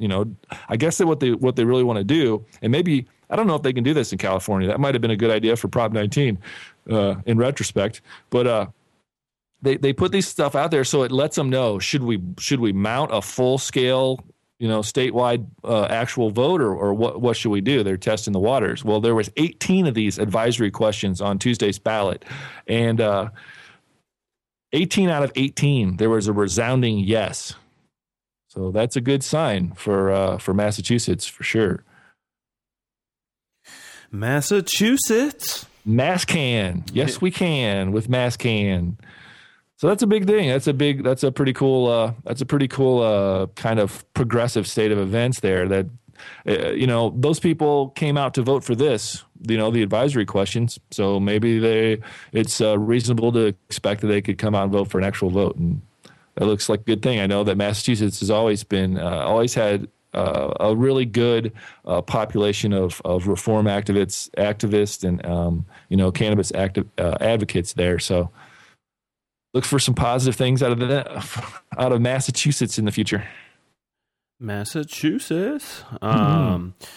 Yeah, let's see what we got here. We got you got some Timmy Lincecum stories, some cannabis and sports stuff coming on now. Timmy Lincecum. Tim Lincecum got and I guess they call it Lincecum because I just watched a video with him and one of his lifelong friends, and she kept calling him Lincecum. So yeah, that's how they say it, Lincecum. Yes. Mm-hmm. I just call him Timmy. Yeah, and say let him smoke. But yeah, the title here. I mean, I wrote, can Timmy smoke? No, unfortunately, the rules and laws and stigmas and all those things still exist. So I guess he can smoke in private, but. Yeah, he. If you haven't heard the news, I don't know how this could have escaped anybody, but the World Series, Tim Lincecum, in case you've been in a cave for a while or something, is the picture. Their lead pick. Their ace. First string. Their ace. Yeah, he's their A pitcher on the New York or the San Francisco Giants, and they won. He took them to victory. He had a heck of a good series. He had a heck of a good run up to the series, and. Best pitching staff ever assembled. He did do it, and he's apparently smoked pot a few times in his past. And I understand throughout this World Series, the most popular selling T-shirt in a hugely popular tourist attraction, San Francisco in general, the most popular selling T-shirt by far was "Let Timmy Smoke." That's right. It was. It's a funny one. I've been trying to get one of these shirts for a while here. I need to find one. eBay. Actually, we got a clip of him responding to his marijuana bust and the T-shirts. I heard this clip already, and it's notice in here that he doesn't say it's really bad for you, it's horrible. He just says in a stock way. It's you learn how many people you can hurt by getting in trouble in that type of a professional position. So it's interesting. Let's check it out. When you were charged with possession of marijuana, what did you learn from that? Man, just going through that, you just learn to really value the things that you have, and how quickly they can be taken away, and how scary they can be, and how many people they can, how many people you can really hurt. See how many people it touches, how many people are involved, how many people are embraced by myself, I guess you can say, and invested in me. So, it's a reputation that I'm going to have to hold up a little bit, or it's going to stick with me a little bit, but hopefully it's not the only thing. There's the Fear the Beards, there's the Panda hats, and there's the Let Timmy Smoke shirts. What's your reaction to those shirts? It just kind of is what it is. People are going to know what they are, and we got a pretty open city here in San Francisco, so I think that allows it, that free nature. So, it's all in good fun. Right. It's all in good fun. It is what it is. right after they won the World Series, ESPN got a hold of Timmy and did a little interview, and they said, "Well, Tim, now that you've won, how do you think your fans? What do you think's going on in San Francisco right now?" And he said, "Oh man, I imagine there's a lot of beer flowing, smoke in the air. I'm hoping." He said, "I'm hoping," huh? Yeah, he did too. He very much did say that. He said, maybe we'll have one of our first sports advocates someday. The movement could use that. I think some professional athlete that's like, he's in a. I hope our listeners will. Anybody that's tuned into this, whole thing with Timmy Lincecum, they will realize that he's in a very unique place where you're talking about millions of bucks and some big major big money players that are involved and invested in him. And so, it's just kind of the politics of that type of high level professional, visibility and how you have to act. But if you take that into consideration when looking at how he reacts and how he behaves, he's obviously pro cannabis. He's just trying to temper himself so he doesn't, like he said, hurt the investing people. Right. He doesn't want to. He doesn't want to lose his job. He's got a lot of people depending on him now, I'm sure, and puts food on the table for a lot of people. So. And he is a super awesome pitcher, man. I mean, so special. I've never seen a staff like this. This is just the classic pitching staff. They're going to be competitive for years to come. I'm stoked. We won the World Series. I've been following this for a while, but I've never really heard him like in a live video until I was looking at these videos before the show. And how old is that guy? He seems like a really young guy. 26. Oh, really? Man, he's got the bull by the tail, doesn't he? Yeah, he does. He's doing good. He's doing good. He's definitely doing good. It's not doing good? Med Pot in South Dakota. Holy moly. The title of this is Stoned in South Dakota. It sounds like the ballot measure in South Dakota got stoned, literally. People threw stones at it. It sounds like they took it out into the public square and lots of people showed up to throw the first stone. They buried it in the ground and only its head was sticking out and they just threw big rocks at it. For sure. Listen to this. If you don't think this is a pounding, there were 296,808 votes. 189,000 of them were no. So that's 63.7% said no.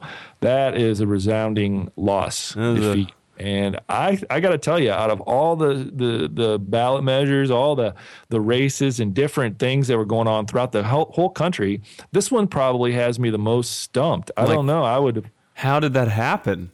Well, we reported a couple weeks, like 2 or 3 weeks prior to the election, that the enthusiasm was really high, in support of it. And they're the only state that's ever voted down a statewide medical marijuana initiative. Well, twice now. Not anymore. Now they've done it twice, and they're not the only ones now.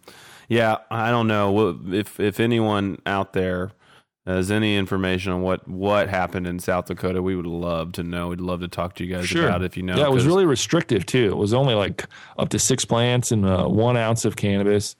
It was very restrictive. So I don't understand that one, but Yeah. Another one that just took a beating was Measure 74 in Oregon. Measure 74 in Oregon would have allowed a state system to exist that would have allowed regulation of dispensaries and the taxation of dispensaries. So dispensaries would have been able to open up in Oregon. This is the second time they voted on it, and it took a pounding, 58 to 42%. Only one county in the entire state voted in favor of the measure. People believe in Oregon, the Tea Party turnout had a lot to do with this in Oregon specifically, which I could see that. But it got hammered too. So this is the second time they voted down dispensaries in Oregon. I don't really even know.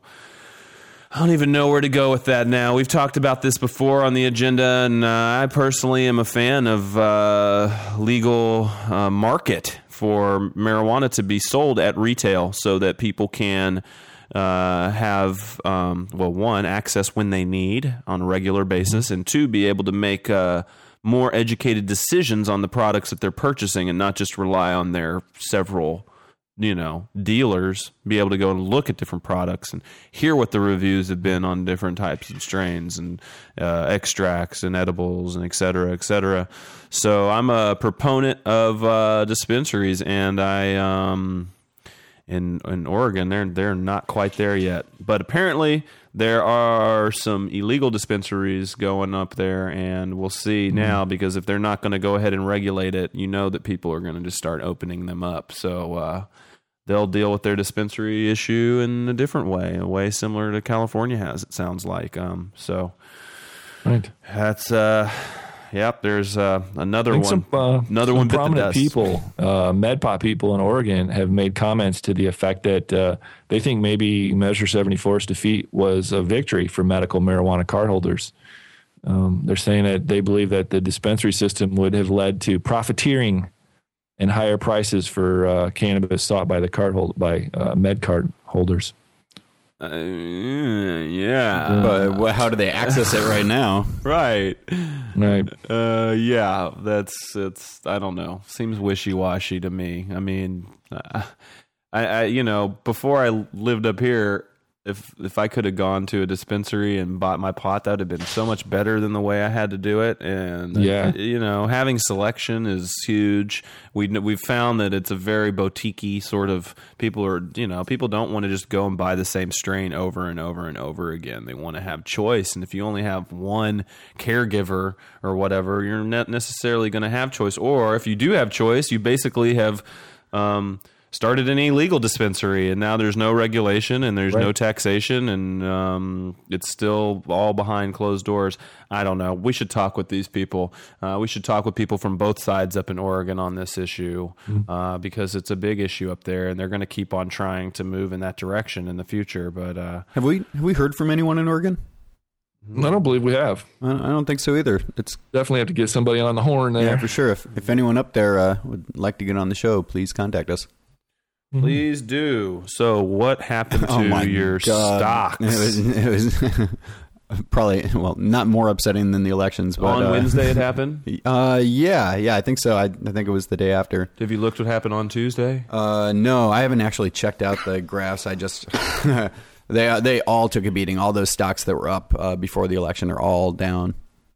Down, yeah. How far down? As a direct result of the election? Almost worthless? No, they're not almost worthless. I've lost money on all of them now.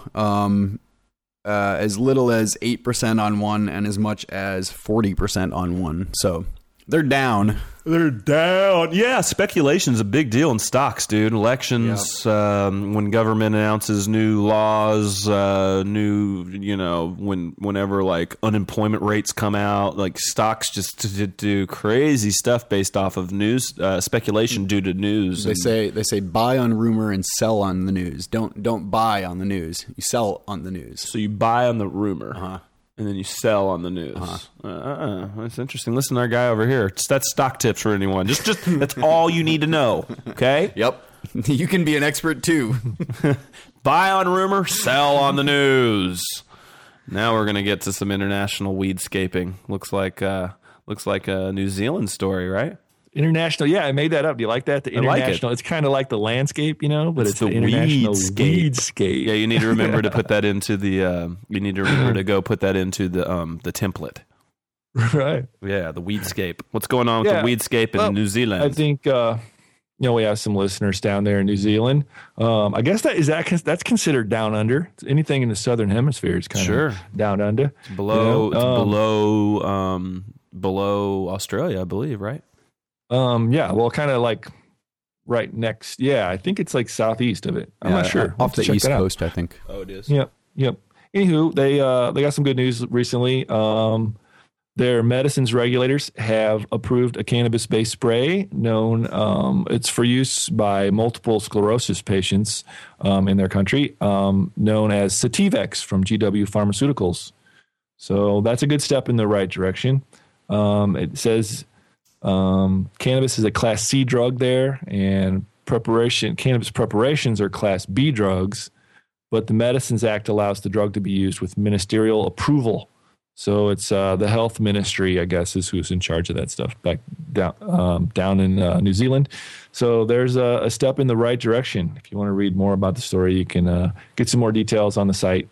As usual, if you're hearing this, then it's posted and you can get the notes. Oh, yeah. Check out our notes at cannabisagenda.com. Yeah, that Sativex stuff was originally approved in Britain, right? And it's Bayer that making it. Isn't that correct? I believe, GW Pharmaceuticals I don't know what connection they have with Bayer. But something, if I remember when we originally broke this story months ago, it had some sort of connection to Bayer, I thought. But I don't know. Maybe I'm wrong. I don't know. It might. It very well might. I'm not sure about that. I hope not, because Bayer scares me. I'm scared of bears. Ha! Yeah.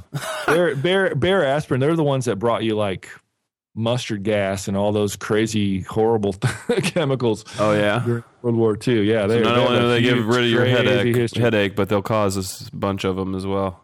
Yeah, they'll get rid of your whole face. They will. We got some news from Michigan. Michiganites? Mm-hmm. Are they? Is that what you call people from Michigan? I don't know. Where are our Michigan listeners at? We need to romp through Michigan. I'm sure we could. Sure, we could find some love in Michigan. My name is from that area. My name? Yeah, Matt. No, my name. He was on the show last week. Remember? My name. Oh, my name. Yeah. That he is from that area. That's right. He's our one contributor. He talked on the show last week for a second. But yeah, we need to romp through Michigan. What's going on up there? Yeah, it's from the Free Press. They call them Michiganders, I guess you'd call them. But anyway, they said that the Michigan activists say that the election in California would not slow their efforts to expand patient access to the drug and to legalize it for recreational use in Detroit. Michigan's Attorney General elect Bill Schuett, I believe is how you pronounce his name. He has long been a foe of the Michigan Medical Marijuana Act. He even gave activists some hope that he might help their cause. He's still said some bad things, but he's indicating now that he might be, I don't know, a little bit more open to listening to what they want to do.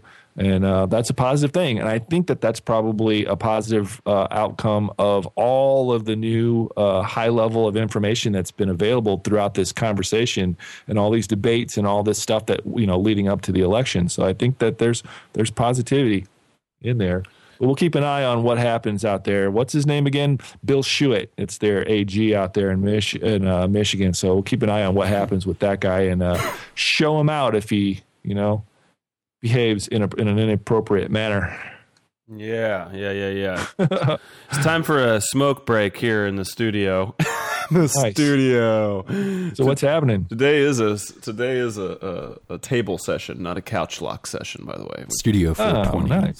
Studio 420. Wish we had that one. We'll try our best to get. What are we smoking? LA Confidential. But I was about to warn you. Does it have tobacco in it? It does have tobacco in it. I don't want to smoke this. Not on the show. Not on the show. Not on the show. Here's one that does not. L.A.? Mm-hmm. L.A. Confidential, DNA Genetics. We smoked this on the election show the other night, but didn't talk about it because we got caught up in all the bummer news that we were covering that night. Major bummer. But what do you know about L.A. Confidential? DNA strain. It's got some sort of OG cross in it. It's a very, very Kush-like plant. Except it flowers a lot faster than the Kush is traditionally. Well, it's not the same. It's closer to like Bubba, Master Kush, any of the Kush. It's like OG's not really like a Kush. It's more of like a sativa like dominant, like it takes on that sour diesel growing look, real lanky. 8 inches between every node, and then the LA is more of like the other cushions. Compact, yeah. More compact, still has decent size. Have you ever seen the stalks on those things? They're like celery, big old thick stalks. On the LA. The LA, yeah, lots sure. of stem, man. Lots of stem. But really tight buds. It's got a very, very earthy smell to it. It's not sweet. It's kind of spicy, on the borderline of spicy, earthy, I would say, is the flavor and the smell, wouldn't you? Yeah, and it can go purple, right? I've seen it go purple. Definitely does. It doesn't take the nutrients well in the second half of the grow cycle. It's not a type that really wants to be fed. Not too hungry. Not very hungry. But yeah, I mean, what do you think? What do you think of the effects of it as far as the smoke goes? You know, I really like the taste, honestly, and the smell. I just It's does it for me. So people across the country get into this. A lot of people want their pot to always be sweet. I'm not like that. That's not. I don't want all my herbs to be sweet. Yeah, it's like you got to eat some savory food as well as some sweet food. You got to mix it up a little bit. That's what I feel about this. It's definitely a different flavor. Get some spice in your life.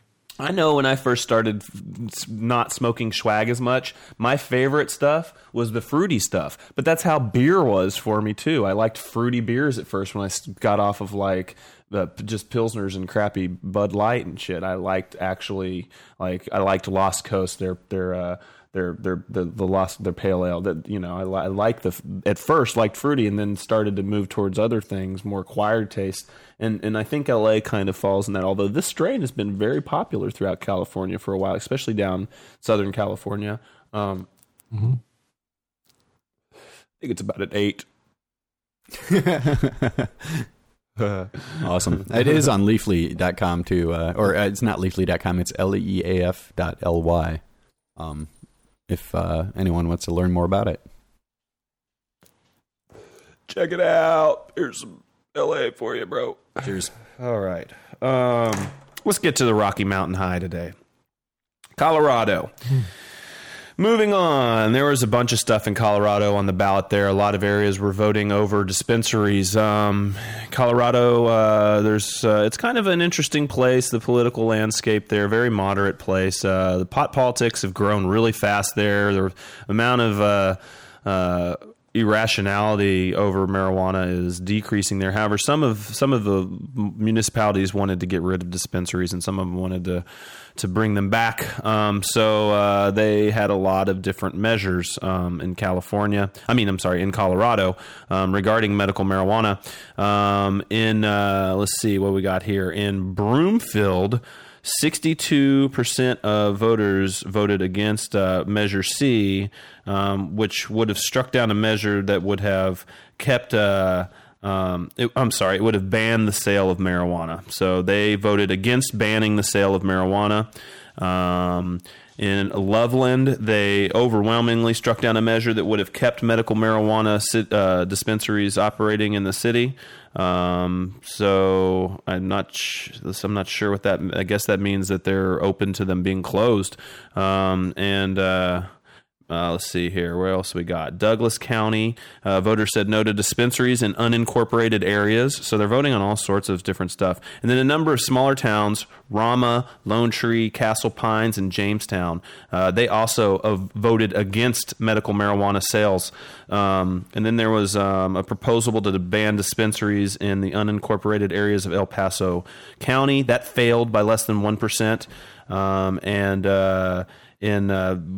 We had some victories in Alamosa, Costilla, Eagle, Garfield, and Park, and it looks like Fraser and Mintum where the votes actually went Weed's way. So they didn't ban dispensaries, or they voted to protect them in those areas as well.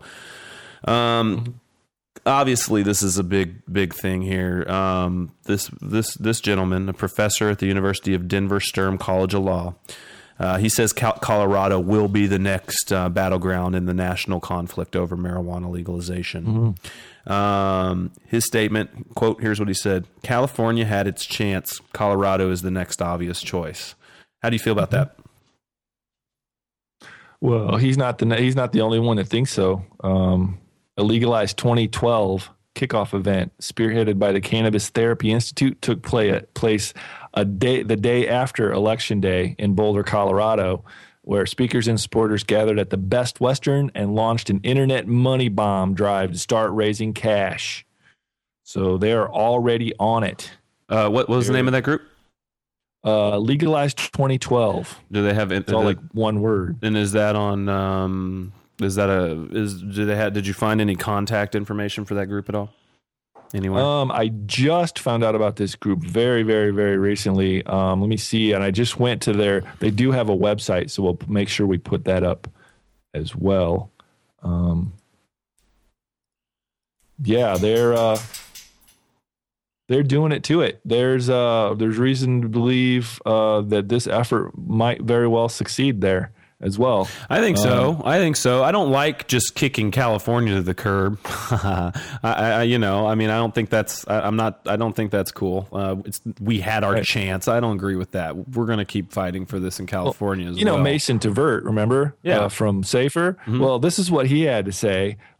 He said California started the race toward legalization, but Colorado's going to finish it. It might be true, and that's one thing that I kind of was wondering if that's the way it would work. I mean, because they've changed that. They really have stuck with the message over there and gone to the safer message in Colorado, and they just hammer on that over and over and over and over and over and over again, and that's what they're talking about there, literally, to some degree.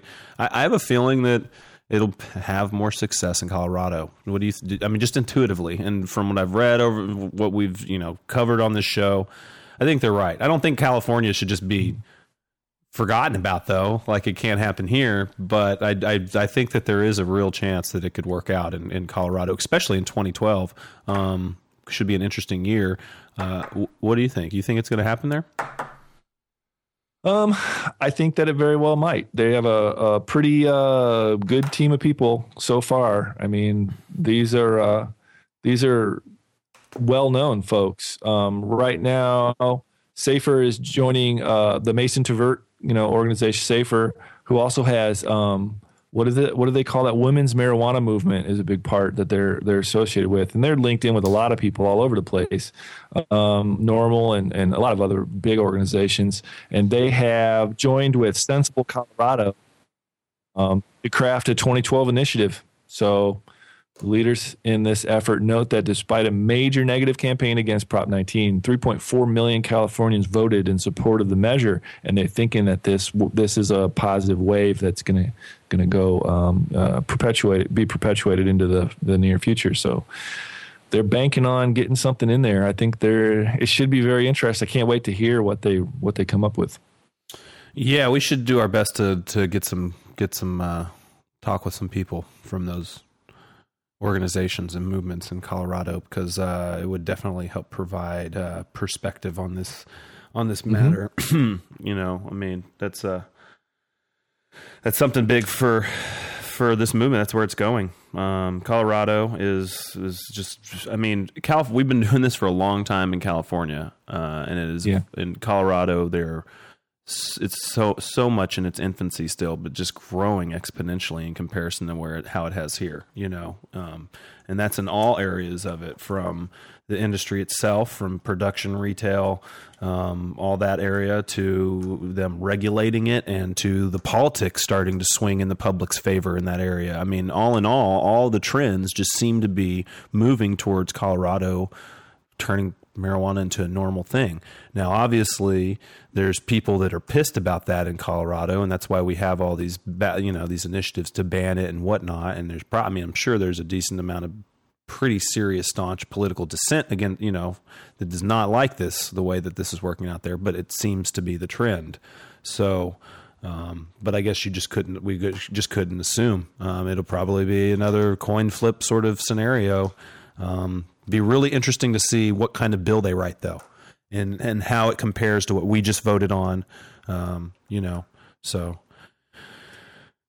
that is that. Yeah, we'll definitely have our ears to the ground, and we'll be paying close attention to what they come up with out there in Colorado. Definitely, we'll try our best to get more get some good interviews from people in Colorado here soon. So. What's going on in Arizona? That was the last one that we left kind of on the election show. We signed off the end of the night with it being defeated, but by a slim margin, and knowing that the votes were still being counted. What happened there? Well, that was one of those Arizona worked out to be one of those kind of the last second of the game, and there's like a full court shot, and it looks like it might actually go through the net. It's very unusual for me to use sports metaphors, but it's just the perfect example because we were really, really hopeful that this was going to happen, and it was as if the announcers were going, "It might." The votes are in. And it looks like Prop 203 has failed as well. Definitely the closest one of all. The state site from Arizona reports 1,540,478 votes being cast and 50.22. So let me see, 78 is 22. So just 44 tenths of a point. Jeez. Yeah. So it was close. It really couldn't get any closer than that. It got closer than we than it was when we were signing. I mean, it was still at like 51-49 then. But. Yeah, I think there was like 9,000 plus votes in between it at that point. But then it started gaining, and they started counting all these other votes that like the absentee ones and all those people, and it started gaining some ground. And a lot of people were so hopeful, and I thought, oh my God, it's going to make it, and lo and behold, it didn't. And that's unfortunate, especially for Arizona because they've approved this type of legislation twice, and now they get on that list of they're the second state to vote down a medical marijuana law. So like enjoy your new company with South Dakota, right? But you know what? Here we go. Let's discuss this. That I'm still kind of thrown on that bill. I probably would have voted yes on it, but you said at the beginning of the show. Maybe it happened for a reason. Maybe these weren't the right ones. What do you think? Maybe so. I mean, the one thing that's been consistent throughout in all of the media and all of the different type of interviews and the different commentary that people have been making about this is that there were in all of these instances there were a lot of very, very pro cannabis people that actually did vote against these things. So maybe that's just saying that the voter base is there. They just weren't united, behind these particular pieces of legislation, which kind of surprises me because, being such an uphill battle for us. And if we get something significant like that, a statewide initiative, unless it's going to make things worse for people, usually we're all pretty much down with, getting that passed.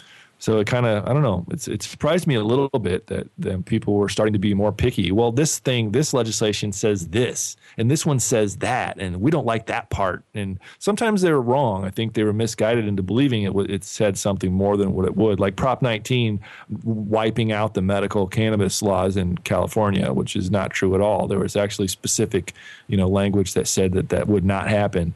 And I think some of these things were people had it wrong and they weren't accurate, but in some of them, I think they had the language right, and they just chose based on their own opinion of what should happen. That's not. I don't know what that says. I mean, part of me says that speaks to a level of division amongst us, but then I think ultimately what I land on is it kind of speaks to the confidence that people have that this issue has gotten to the point now that is mostly in favor. I mean, they just did a new big poll, a Gallup poll. It was 46% nationwide that were for legalization of cannabis. That's the biggest I believe it's ever been as well. That's right. Big. That's a big thing. I mean, I think maybe that's a possibility.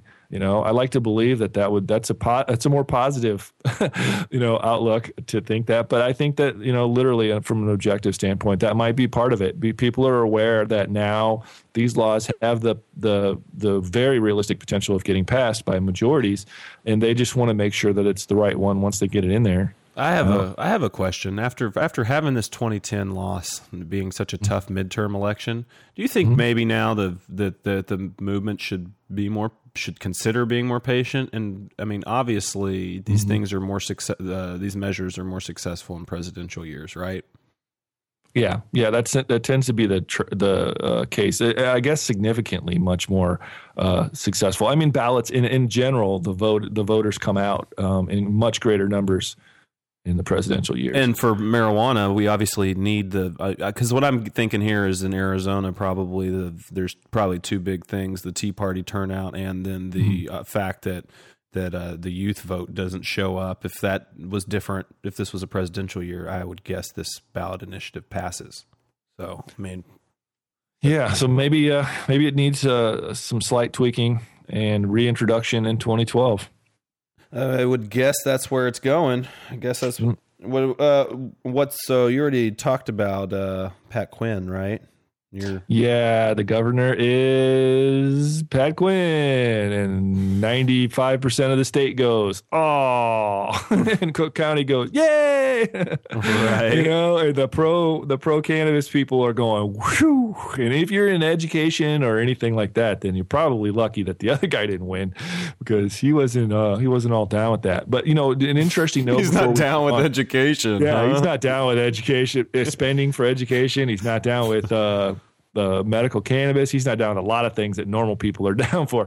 So it would have been painful, to have him. And that's one thing I can safely, I feel confident saying. And I think for a lot of the normal people, which is most of the state, most of any state for that matter, that Illinois citizens would have had a rough time, whether or not he was doing the right thing. Oof, man. So I'm glad that that's not the case. But there's one interesting thing before we go on I want to mention. If you Google Pat Quinn, or just Google Quinn, it's Quinn, Quinn and Glee, that show, that TV show Glee. I'm not really familiar with the show, but somebody on my campus told me, have you seen that commercial? And they said they thought it was the best campaign commercial nationally that they saw. They said they thought that was the best campaign commercial of this season, of this election season, which is a pretty big thing to say. And these are some politically aligned individuals that were involved in the poli-sci department. And so I took a look at it, and man, I think I agree. That's one of the best campaign videos I've seen. And it shows the opposition just looking completely idiotic. So whoever made that, maybe we should talk to them and get them involved in making some commercials for our next legislative push, because it's good. But take a look at that if you can. It'll definitely be worth a grin.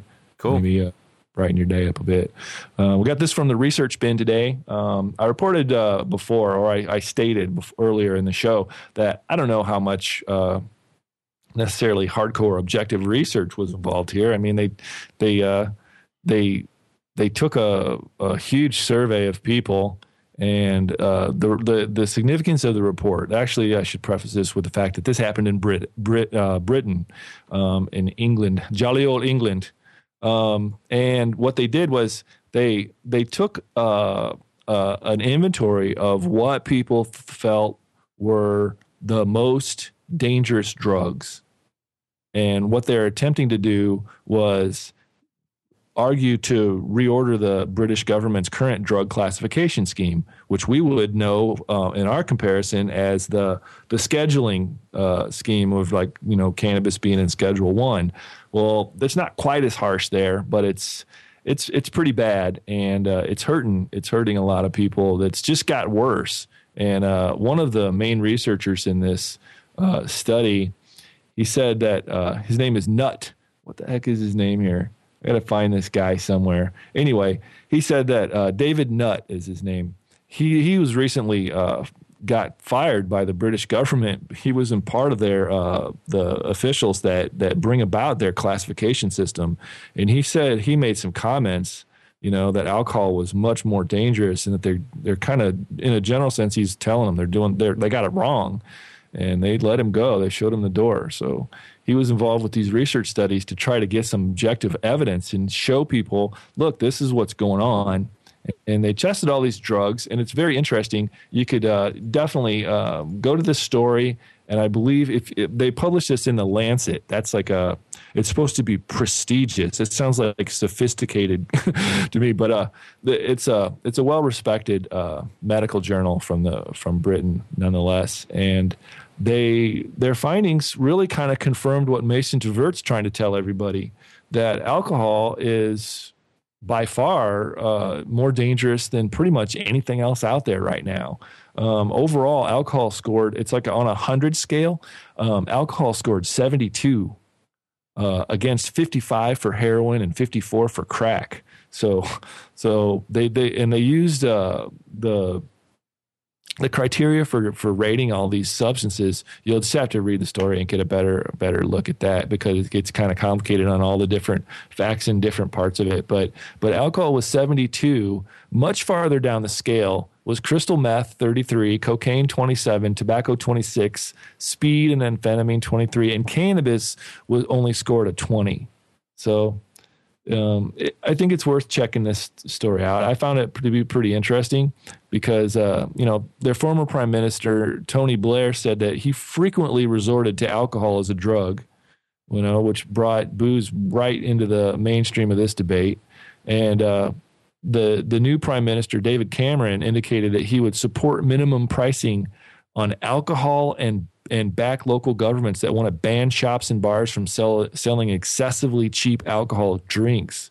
So there's some interesting stuff going on over there where I guess their bars have to pay like I don't know what they call that, a law and order fee, I think is what they call it, in order to help defray the cost. It's any bar and pub in Britain that stays open after 11 p.m. in the UK, in the whole of UK, have to pay a law and order, that's what they call it, quote unquote, a law and order fee, in order to help defray the cost local police will face in tackling antisocial behavior and alcohol-related violence. So they already have to pay kind of a tax if they serve booze after 11, because the cops know for sure that it's going to be a potential disaster trying to, fight down all the people that spin out of control and all the other nonsensical, behavior that ensues after too much booze.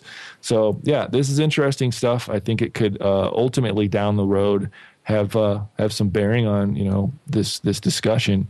And by all means, Britain's important, in the worldwide discussion for sure. So we'll keep an eye on what goes on in jolly old, well, I guess it's not just England, it's the UK in general. So a lot of folks over there hoping that things change a lot faster than they are.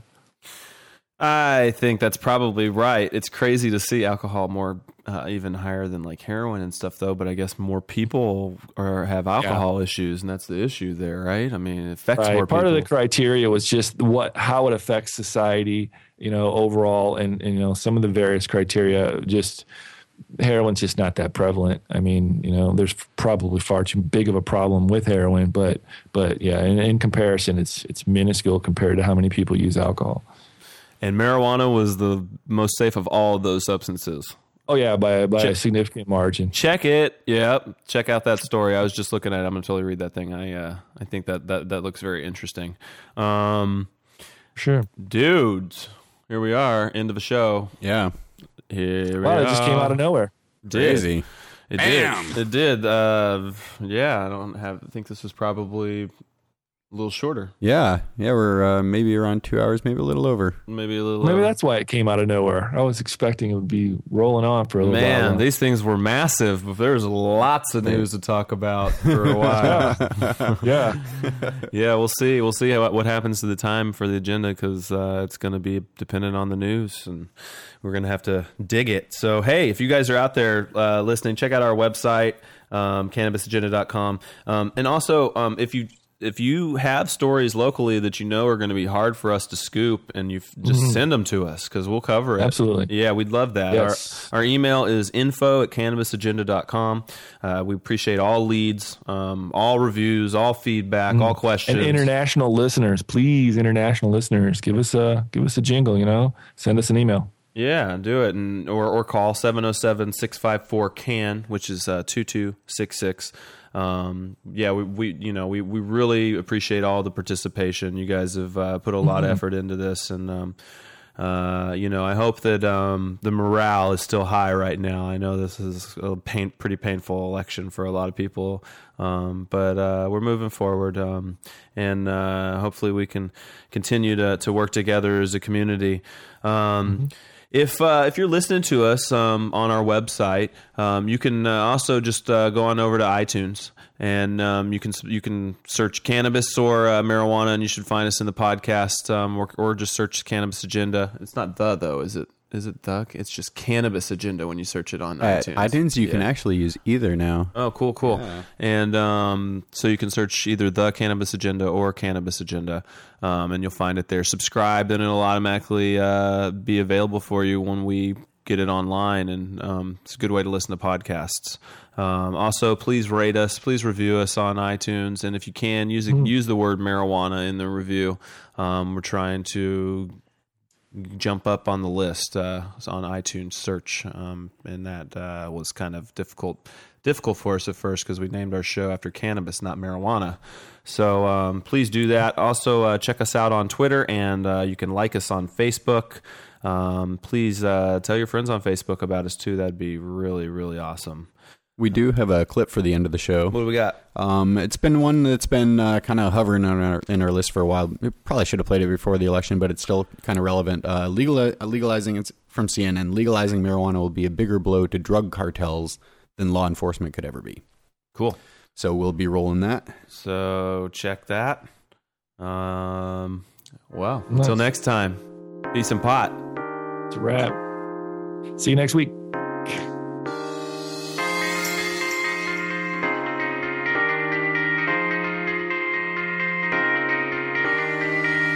You've been listening to the Cannabis Agenda, your weekly source for cannabis-related news and informed discussion.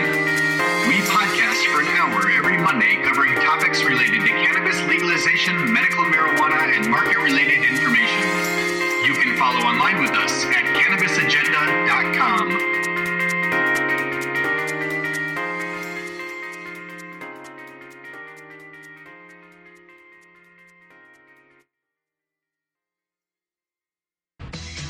It's 7 minutes past the hour now. The debate's going on right now in California over Prop 19 about legalizing marijuana for recreational use. We've got leading spokespeople right now for both sides of this issue. I want to bring in Roger Salazar. He's a spokesman for the group, spearheading the fight against Prop 19. And then on the other side, Dale Sky Jones joins us. She's in favor of the proposal. They joined me both this morning. Thank you guys both for being here. Ms. Jones, let me start with you. Is the argument for legalizing marijuana for recreational use, is it primarily for you an economic argument? Well, frankly, current policy has failed across the board, and we have an opportunity to have safer communities if we simply choose to control, tax, and regulate cannabis for adult use. This will also allow us to finally regulate medical effectively, which we have not yet been able to do here in California, as far as the interpretation of whether or not storefront sales are legal. So this will also help protect medical patients that are still, in fact, going to jail. And it's about jobs. Well, Ms. Jones, how does, you said that it make the communities safer. How does it do so, in your estimation? Cannabis is currently more accessible to our children than alcohol, than any other drug on the street.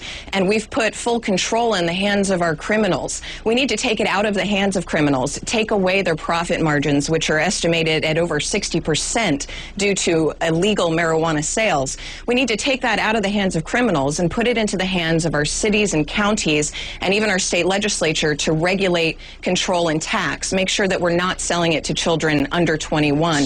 Also, we're banning smoking in front of kids and smoking in public. Okay, are we shifting that profit margin you speak of? We're shifting it from the criminals, like you say. Are we shifting it then to other folks, to the legal people who have a license to sell it, and also to the government? And I guess what keeps a kid who is 17, 18, I know it's supposed to be only 21 that you can smoke, but getting a 21-year-old, an adult, to go buy it for you legally, that sounds like pretty easy access for a kid as well. Well, frankly, it's easier now, right? You know, what you're suggesting is similar to alcohol, where, you know, frankly, you have to go in and convince an adult, as you said, but right now you just walk around to the back of that 7-Eleven or convenience store and you'll find 4 people that are willing to sell it to you, not ID you, and then turn around and offer you more drugs. Much of this gateway theory that has been completely debunked by the Institute of Medicine, the World Health Organization, the Schaefer Commission, and the American Medical Association, the gateway theory is a theory of politics, not science. The real gateway is that these dealers are offering our kids more drugs when they're behind that convenience store. Well, Roger, let me bring you in here. It sounds like, hey, what's wrong with that? It sounds like you would put drug dealers out of business. Well, look, the concern that we have is that all of the things that Dale just talked about, controlling, taxing, and regulating marijuana, those things, unfortunately, this initiative doesn't do those things. It leaves it leaves it up to a patchwork of 536 different local jurisdictions to come up with their own sort of systems for how they're going to deal with these things. I mean, a couple of weeks ago, the Board of Equalization in California did an analysis of how much revenue could be generated from Proposition 19, and they said they can't figure it out because there isn't a statewide system. Unlike alcohol, this is be different than alcohol because you wouldn't have a statewide regulatory body controlling the entire system, and in fact, it'll make it a lot easier for folks to get access to it. Look, if this drug is one of the things that the RAND study showed us was that the only thing that's certain about Proposition 19 is that drug use is going to go up. I mean, if you make it legal and more accessible to people, it's just all but guaranteeing that youth drug use is going to go up, and that's not something anybody wants. Well, Roger, I want to ask you laid out an argument for how are we going to get this together, get a system in place, a regulatory system in place, and your concerns there. Right. Are you concerned that what we've been told our whole lives, don't smoke weed? It's now going to be okay. California is telling everybody it's okay and it's legal to smoke weed. Do you have a problem with that? Yeah, there is a very strong concern about that. Again, the RAND analysis said that that usage would double, would go back to 1970s levels, and that's something I think that let's not kid ourselves. That's something that the proponents of Proposition 19 want. These are folks with big marijuana operations here in California. The person who pushed this initiative, Ms. Jones's employer, put $1.5 million of his own money to try and push for this thing because he's going to generate a tremendous profits from this thing. So let's make no mistake about it. They want use to go up. They want usage. They believe that this is a benign drug. They think that you should be able to use it just like caffeine and coffee, smoke a little to take the edge off. They're not interested in the traffic safety concerns that we have, the public safety concerns that we have, or the revenue concerns that we have that, this thing won't be able to generate the revenue that it claims that it will. Ms. Jones, I have to let you respond. He did make a direct accusation there that your employer, as he said, and others on your side have a financial stake in this.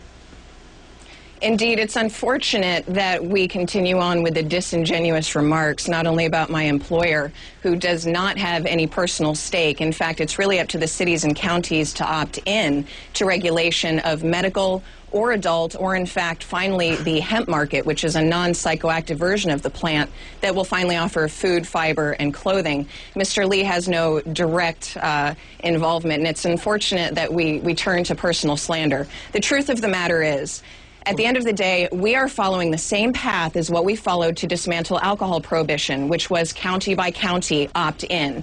And we have that same opportunity. Cities and counties operate on a patchwork throughout this country. In fact, California works with concealed weapons permits in the same way. So the scare tactics on county by county don't concern me because the locals know what's most important to their community.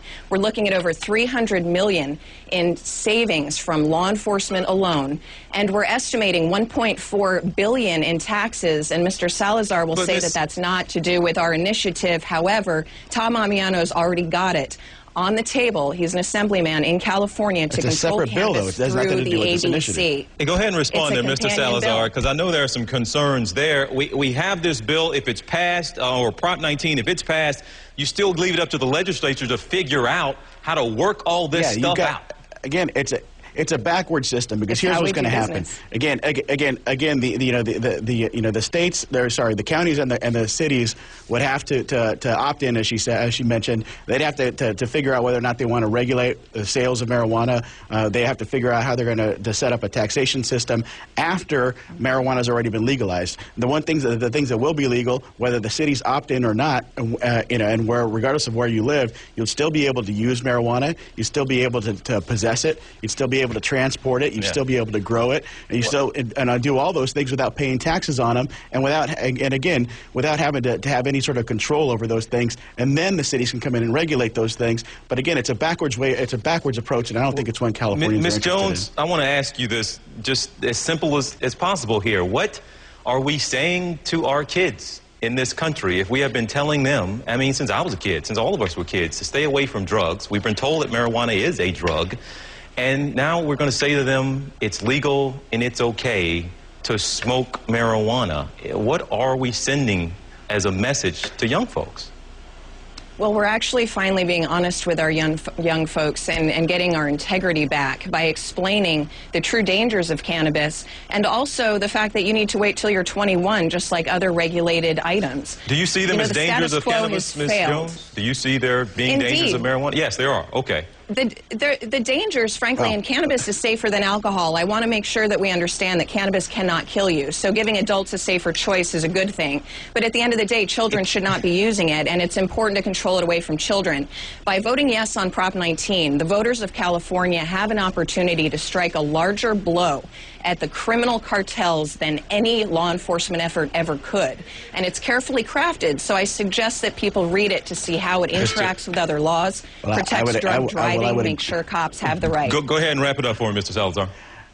Yeah, I would say the one thing that Ms. Jones and I agree with is that people should read this initiative, and I think that once they look at it, they'll see that one of the things that this initiative does is it puts into place special protections, basically a civil right for marijuana users that prevent employers, especially those who are involved in transportation issues, from drug testing employees before they get of vehicles and before they come onto the job. It's one of the reasons that the Chamber of Commerce and the school administrators, cops and sheriffs, all around the state are opposed to it. All right, guys, I should have booked you guys for the half hour because there's so much more I want to ask you guys. But thank you both, Mr. Jones, Mr. Salazar. Have us on again, TJ. You know what? I actually might do that, guys. I hope you wouldn't be opposed to it because there's so much more, including about driving.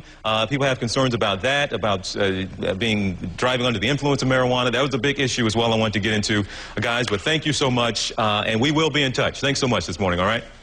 No problem. Thank you. Have a great morning. All right. And again, we're talking about the idea as well of a possible major cash crop.